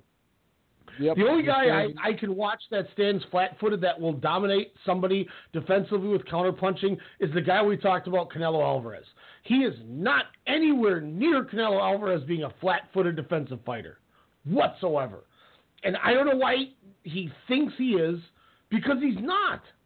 And if you watch by the end of this fight, he starts pushing the tempo, and he's exactly what you just said he was. It's annoying, it's pathetic, and it pisses me off that this dude has so much talent. And as I said to you in the text, this dude would rather be a celebrity than a champion. If he comes out and fights just right away, the way he did in the second half of the fight, I'm not saying he knocks Vargas out, but they probably would have ended up stopping it, or his corner might have thrown in the towel just because Vargas's eye started getting messed up, and I mean, you could tell Vargas was getting tired, and his punch output. Broner just doesn't do enough, and it's frustrating to watch because he waits too long, and then he opens up, and then you're like, man, this guy's looking really good. I mean, even against like Sean Porter, he was getting pummeled the entire fight, and then he knocked Sean Porter down like late in the fight, and you're like, wow, could you imagine what he could have done if he would have just actually let his hands go? Or, against Mikey Garcia. Mikey Garcia dominated him, but the last few rounds, Broner started hitting him, and it was because Broner was letting his hands go more. So continue. So, I went 5th round. I went Broner. So I had it 3-2 after 5 for Vargas. Yeah, I went 5th round Broner as well. Demetrius was in the same boat as you because he was with me, so he was giving me his thoughts. He had it 4-1 Vargas like you did. I had it 3-2 Broner. The next 2 rounds, I went Vargas. I went 6-7 Vargas, even though 6 was a toss-up, but I still went Vargas. Okay. I went Vargas 6, then 7th I gave to Broner. 8, 9, and 10 I went Broner. Yep, same here. And then 11 and 12 I went Vargas. I thought he won those last 2 rounds. 11 I went Vargas. That round was pretty close and pretty tough for me to score, but I went Vargas. And then the last round I went Broner. So we get a draw. You had the draw. I had Vargas winning. 2 judges had the draw. 1 judge had Broner winning. And Adrian Broner just... I just don't... I've never seen somebody act like a goddamn juvenile delinquent in my entire life in a public setting like this, where he tried to snatch the microphone from Jim Gray, who wasn't having it, by the way. No, Jim, why is everyone always messing with Jim Gray, man? I don't know, Jim Gray's a badass. That dude should get a title for his defense, man, because that dude's D. But everyone always be coming at Jim Gray. It's hilarious. Here comes Jesse. It's all the Al Heyman fighters, man. He gets the problem guys apparently on Showtime. Oh man! But then you get Jesse Vargas, who's trying to be humble, trying to get the crowd to stop booing and to talk about the fight, and he's like we went at it, man. It was a good fight. And what does Broner start doing? That's gay. That's gay. You gay. That's gay. Are you kidding me? Adrian Broner is the biggest clown I've ever seen in boxing, man. This dude is a scrub, and it pisses me off that so many people like watching this dude and think he is so good with half of what he does because, yes, he's a talented fighter. I won't discredit that. But once again, this dude has no respect. He wants to be, they spent more time talking about how he had a fake Twitter beef with Tekashi 6ix9ine or whatever, comes out to him with theme music, and he spends more time dancing with his stupid fury fluffy clothing than what he did in the. It really bothers me that this dude continues to get put in these high situations, and this is how he wants to act. I think a lot of people are getting sick of his act, though. I mean, if Curtis King Jr., if you're listening, he actually posted something on Facebook just about how he's so sick of him and how he's frustrating and annoying, and he has all the talent in the world. And in our standing 8-count page right now for everybody, if anybody's on and they want to get on it. But I just wanted to backtrack for 1 second when we were talking about the rounds. Round 8, I made a little note about the score when I was scoring round 8. Like, I couldn't believe Vargas stayed up at the end of round 8 because Broner hit him with some hellacious like 3 or 4 punches like at the end of the round that just like on the money, clean, and Vargas stood up. I don't know if you noticed that or not, but that dude fought. That dude had a chin. Yeah. So, but going back to his antics post fight, I wasn't surprised by it. It's just what I expect from him. You know, he comes out and only fights for half the fight, and then he gets mad that he doesn't get the decision. You know. Didn't it seem like he was just so much more? Like, didn't it just feel like he was worse than normal? Like, no, I think he looked. This is the best he's looked to me in I'm not while. talking about his performance. Oh. I'm talking about after the fight. We know he always has attitude. It rubbed me the wrong way that this dude came out sounding like the biggest whining bitch I have ever heard him. I've never heard somebody complain like this. Yeah, literally. Look at his face. Look at my face, man. He's scarred up. He bleeding. Look at me. You know, he's coming out doing this. Oh, fuck, Aaron. And Jesse Vargas, kudos to him, kept his cool. What do you mean? I won 9 rounds. I won 10 rounds. Man, don't be talking to me that way. You gay, man. It was one thing. It was the worst performance I've ever seen from him after a fight.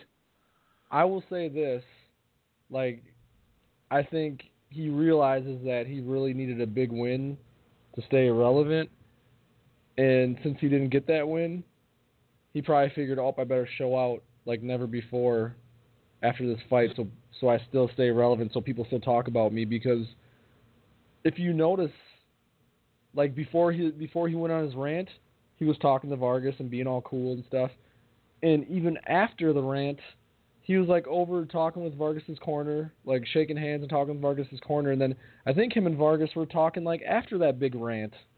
So I think he acts like this to stay relevant, to make up for his bad performances. It's just my opinion. And you gotta realize that he looked worse than he did in the ring. Yeah, but people are still going to talk about him and probably still want to see him lose or see him get beat up, so he's still going to get fights. It's just, now I'm going to pull into this. Jordan, thanks for waiting patiently, man. Floor is yours, bro. You know, it's really interesting because I didn't know if anybody else caught it or not, but Elijah definitely hit it right on the head.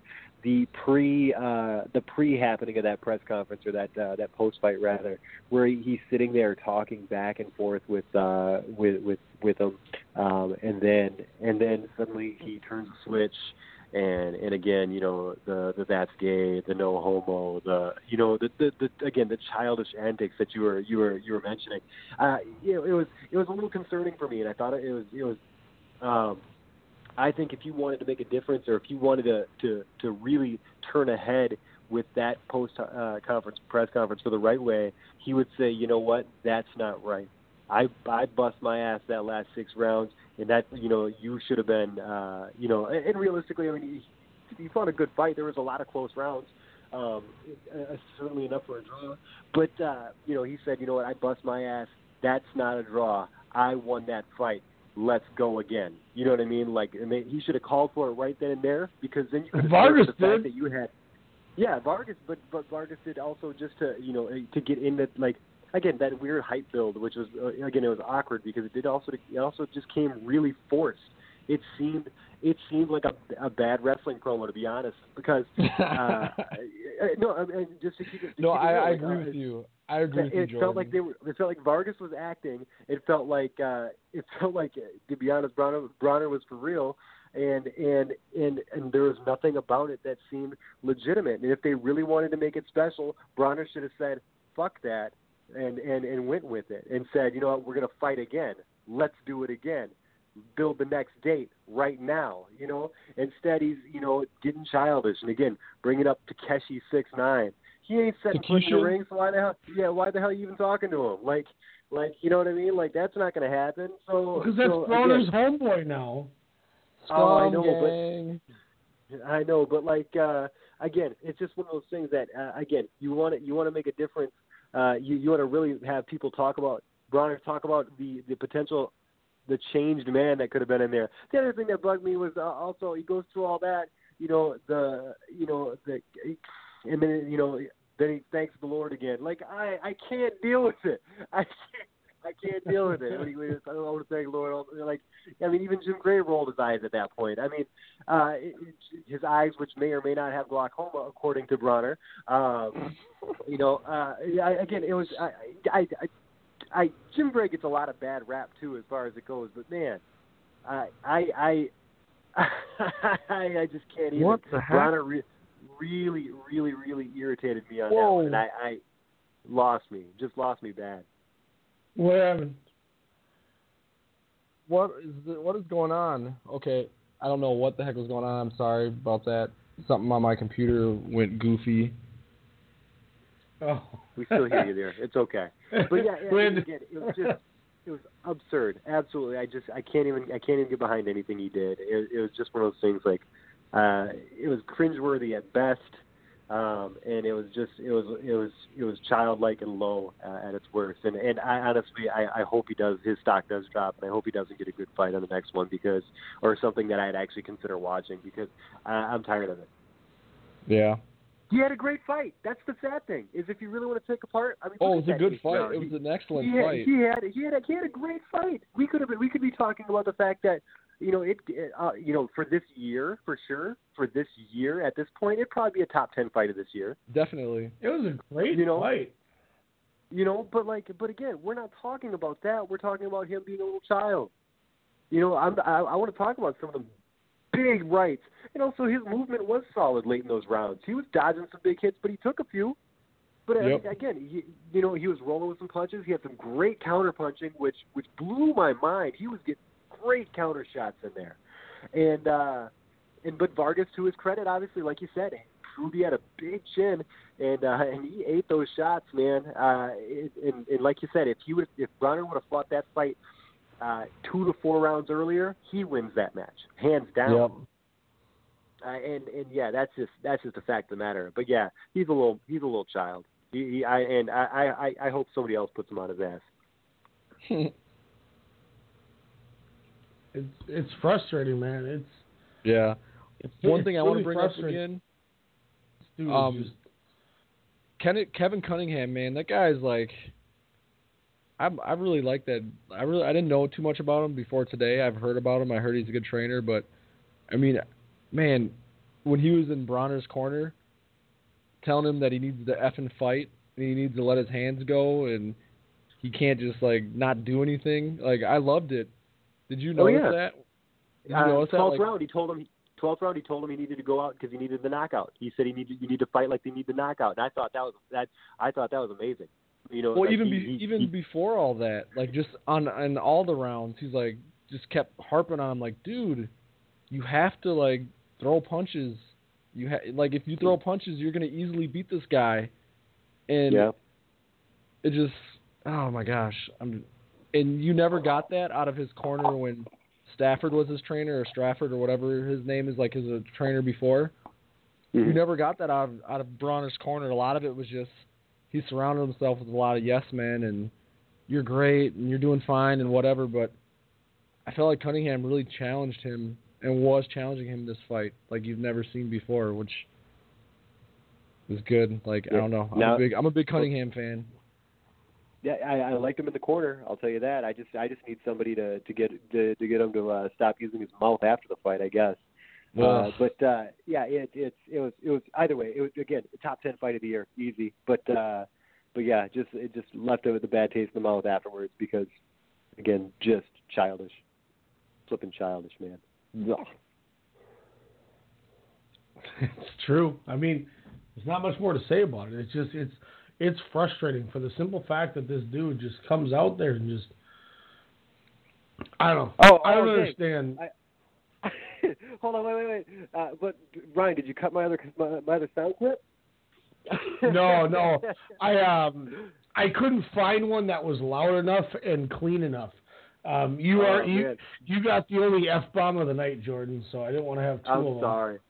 I'm sorry, but yeah, Vargas. My favorite was Vargas, obviously coming out of there, and just because obviously we have a lot of fun with Manny Pacquiao with it. But I love the fact that he, I thought I won the fight, and that was kind of one of those I didn't things do nothing. He didn't do nothing. It definitely wasn't a he didn't do nothing, because he did do something. But dang, nothing makes me happier when I hear the phrases "I thought I won the fight." But just Vargas, I thought you won the fight too.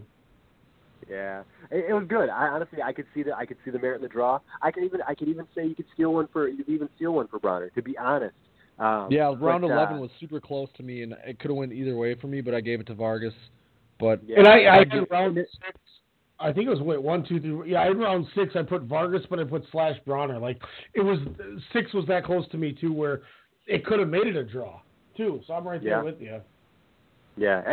I went back and finally got the rewatch those first 6 rounds, and I could see it literally either way. And honestly, I thought it was a quality draw. To be honest, I thought the last 6 rounds were some of the best boxing as far as the fight goes, and because you saw everything. You saw some good counters. You saw some great hits. You saw some awesome combos, and they were both getting it in.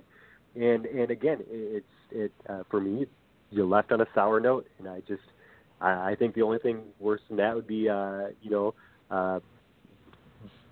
Arum or Hearn just coming in and talking after. Oh, Bob Arum. Yeah, we're gonna give him a flat rate offer. But, like that's it. Hey, guys, I'm gonna cut out. That's I just awesome. Having Shango on like that, and man, but now I'm all amped up and pissed off. I'm gonna go hit pictures of Bronner and throw darts at him or something. I don't know. Cut that bitch off! That's it, Jordan, ladies and gentlemen. We don't want him to break anything. I don't know. It irritates me, man, because this dude has so much talent, and he just goes in there and clowns, and and Jesse Vargas leaves the ring, goes to do another post-fight interview with some other network, and what happens? Bronner jumps in and starts doing the interview with him, and Vargas is like, I didn't see that. I didn't see that.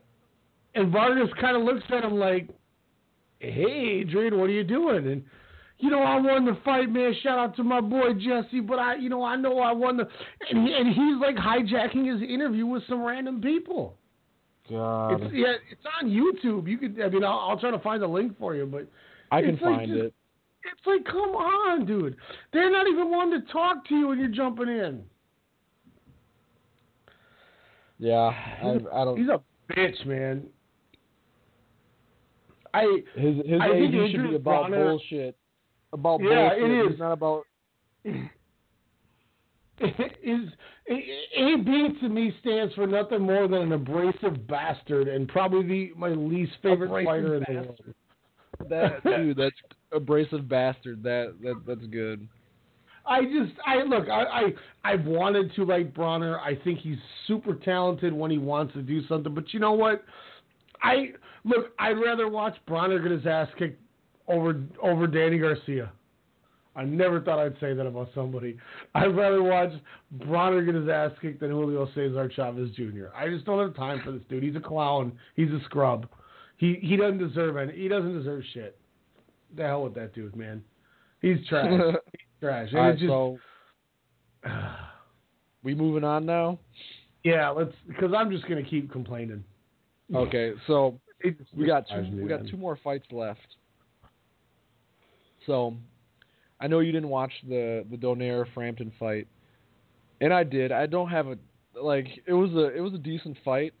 Not a ton to really talk about. I mean, I had Frampton winning most of the rounds. I think I gave Donaire 2 2 rounds, and there was like one other like really close one, but Frampton pretty much dominated the fight. I mean, he used jab combinations. He seemed to get off more than Donaire did. He seemed to be the quicker, faster fighter. Oh yeah. Oh, okay, Broner. Sorry, I'm done. I promise now I'm done. But had to get one more out of me. But it, like Frampton just seemed to be quicker to the punch. He seemed to move better. He seemed to be like letting the shots go a little more, throwing a little more combinations.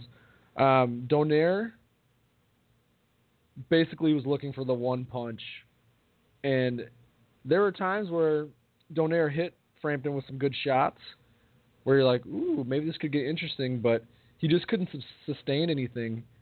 And to me, Donaire has not been the same since the Rigondeaux fight. Like, the Rigondeaux fight, he seemed to abandon his jab, and he solely seemed to rely on his hook that, you know, got him as far as it did.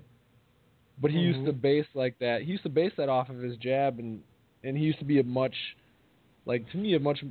better, like, technical fighter. And after that Rigondeaux fight, he just kind of went away from that and just started trying to land the one big punch. And it was very apparent in this fight that that's what he was trying to do. And he clearly got outboxed and was clearly outclassed, and Frampton won fairly easily. I will say this, though, watching the fight, the commentary was so pro Carl Frampton that I wanted to puke.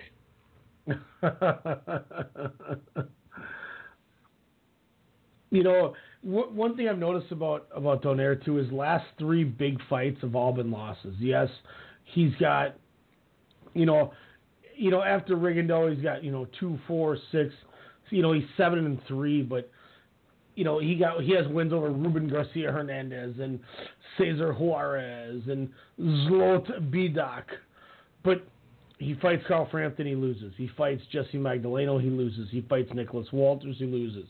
Yes, he got that victory over Victor Chinian, but he loses to Guillermo Rigondeaux.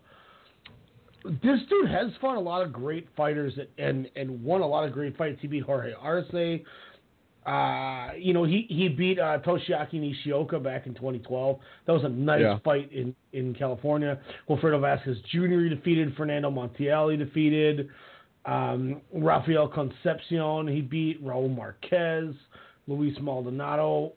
Twice he beat Victor Chinian. Yeah, dude, he was a pound-for-pound guy at one point. He was a top pound-for-pound guy at one point up until the Rigondeaux fight. And like I said, I just think he just, he went away from stuff that made him really good, and he got too reliant on his one big punch, Do you think this is kind of it for him? 38-5, 43 fights. Did he do enough to be a Hall of Famer? He's close. He's very, close for me. I don't know if he's, first ballot, but I could see him eventually. I could see him eventually getting in. But I think he's. I don't know if he's going to retire yet, but I think he's done with meaningful fights. I think this is his last chance to really show that he had anything left in the tank on the big stage, and it just didn't look like he did. Yeah, he's lost 2 out of 3. Lost to Jesse Magdaleno, Carl Frampton. I think I'm with you. Nonito Donaire, hell of a career, beat a lot of hella game fighters, but not a first ballot Hall of Famer. But I think he's one of those guys where when you get to year 4 or 5, you're like, Donaire's on the ballot. I'm going to vote for Donaire. And I think that's kind of how he may get into, a Ring Magazine Boxing Hall of Fame type thing. Yeah. Definitely. Amir Khan Filagreco, which we kind of started talking about. The man of the hour that we beef about, along with Bob Arum, Eddie Hearn, sitting in between him is Filagreco, gets a glass of water chucked in his face, talking about my life and things like that. They take it to the ring. Didn't Filagreco say and you tweeted the champ that you could have have your leftovers or something? What is wrong with you? Like, yeah, Amir Khan was not pleased. He's like, you're taking losses in the ring and you're taking losses outside the ring. Like, Lo Greco was on one. Like when Khan was like making fun of Lo Greco having like 2 chins. Like Lo Greco's like, yeah, I might have 2 chins, but you don't have a chin. You have no chin or something. And he kept telling me, he's like, that's why. And you want me to move down in weight? Obviously, I have 2 chins for a reason. Like, I'll flat out say this: I'm looking to my right, above my my nice big collection of movies in my little studio here. There is a Sergey Kovalev versus Andre Ward Unified Light Heavyweight World Championship poster. One that I gave to you as well, Elijah. I don't know if you took it. Actually, I haven't taken it yet. Still there. So still here. I hope that those 2 guys had a spiral bound notepad and watched the Khan Lo Greco press conference, because that is how you do it. Yeah, that was great. Oh, that was so good.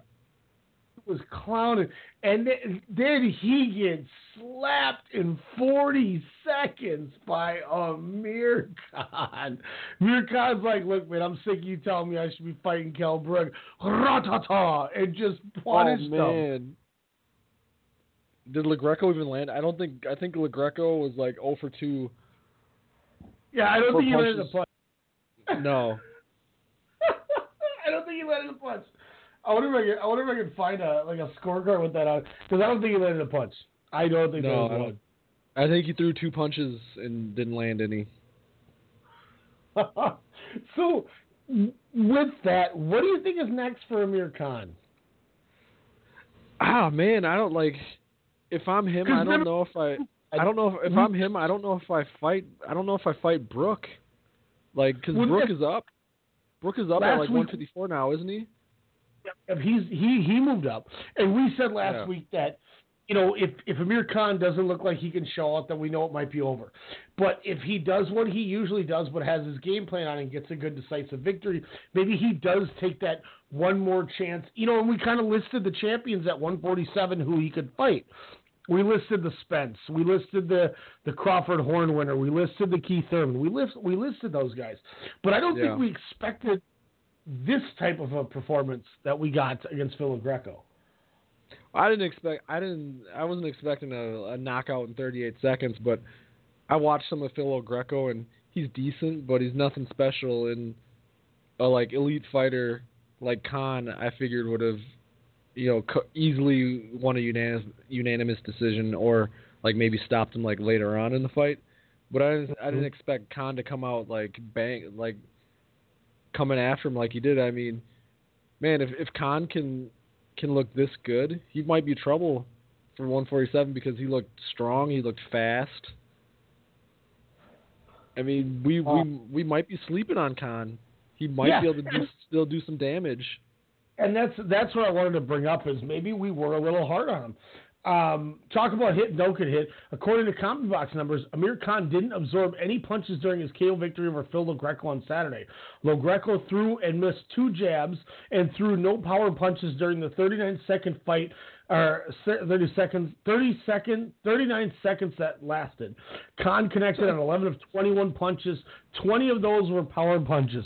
So he threw 21 punches. 1 was not a power punch. Yeah, he was coming for blood last night, man. Or like, was it yesterday? He was out for blood. Wrap it up here. Show us Aardvark Beaver for AB. Adrian Bronner from Jordan. Ain't boxing. I still like. I still want to trade my asshole bitch. I still like Abrasive Bastard. I'm gonna trade. Yeah. I might tweet it to him. Maybe he'll Carl Frotch me. Abrasive Bastard or about bullshit. Yeah. I'm gonna tweet. Look, I'm gonna tweet him, and if he clowns me, he can come say what's up, and I'll be an internet tough guy on his ass. I don't even care. once again, Jamal Shango James, thank you so much for coming on tonight. It was a tremendous show. Next week, we got a couple guests up in the air. We don't know where we're going to go. We'll have it figured out later in the week. We'll get links out. People can be excited about it. Obviously, first 2 weeks of May are going to be all about the Gennady Golovkin, Vanes, Mario Rosen, and the Vasyl fight. We did not get into any news and rumors tonight. We're running out of time. I got to skedaddle because I got to do a couple things, or I would love to go into extra time, Elijah. I do apologize. I gotta be up. I gotta be up at 5 tomorrow morning. So. Okay, cool. You're in the boat that I am. We both have real life jobs again, so we got to handle that. But tomorrow, WrestleCast Radio, 6 p.m. Central Standard Time. We got a lot of good stuff talking to you. But Tuesday night, 8 p.m. Central Standard Time, our NFL mock draft with you, the callers. We got almost every team covered, but about 9 or 10 teams. So we're going to drop that on you. All the guys here at Strong Style Media are going to be taking a team. We'll be doing some talking with it, dropping some knowledge. And then after our mock draft, Chris Ransom from Draft Utopia will be on answering your draft questions if you got them. If you got something to ask Chris Ransom, this bitch. I'm intrigued to see who Demchus is going to take for the 49ers. Yeah. We talked about it. Maybe Carlos Hyde. Maybe he'll think Carlos Hyde is like in this draft this year.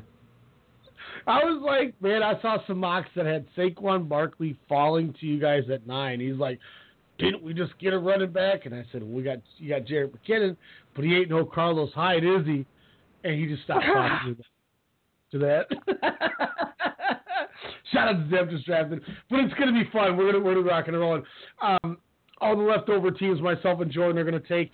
If the draft continues to go along and we still have teams, Elijah's going to jump in as well and help us flip some picks around so we can get through all the draft. But, yeah, we got NFL draft. We got Chris Ransom on. It's going to be fun. We got some great stuff coming at you. Thank you all for listening. Once again, shout out Circle of World. I'm going to shock the world if my guy is available for Miami, if my guy is available at that pick. Shout out to Nick Piccarelli getting mad at not being able to pick for the Vikings, too. Nick Piccarelli coming at him hard here with some New York love. The mad scientist is going to be in the building. We got a mad scientist. We got the Draft Utopia. We got a little bit of Get to Know Him special. We get Nick Hagberg. We got everybody coming in. It's going to be tremendous. It's going to be a fun-ass show. I can't wait. Shout out once again, COD, Jamal Shango James, Elijah setting everything up as he always does, being the OG of the setup. I'm excited. Great show as always. Elijah, I can't wait to do some NFL on Tuesday with you. For everyone else, we'll catch you out 6 p.m. Central Standard Time tomorrow. WrestleCast Radio. We out.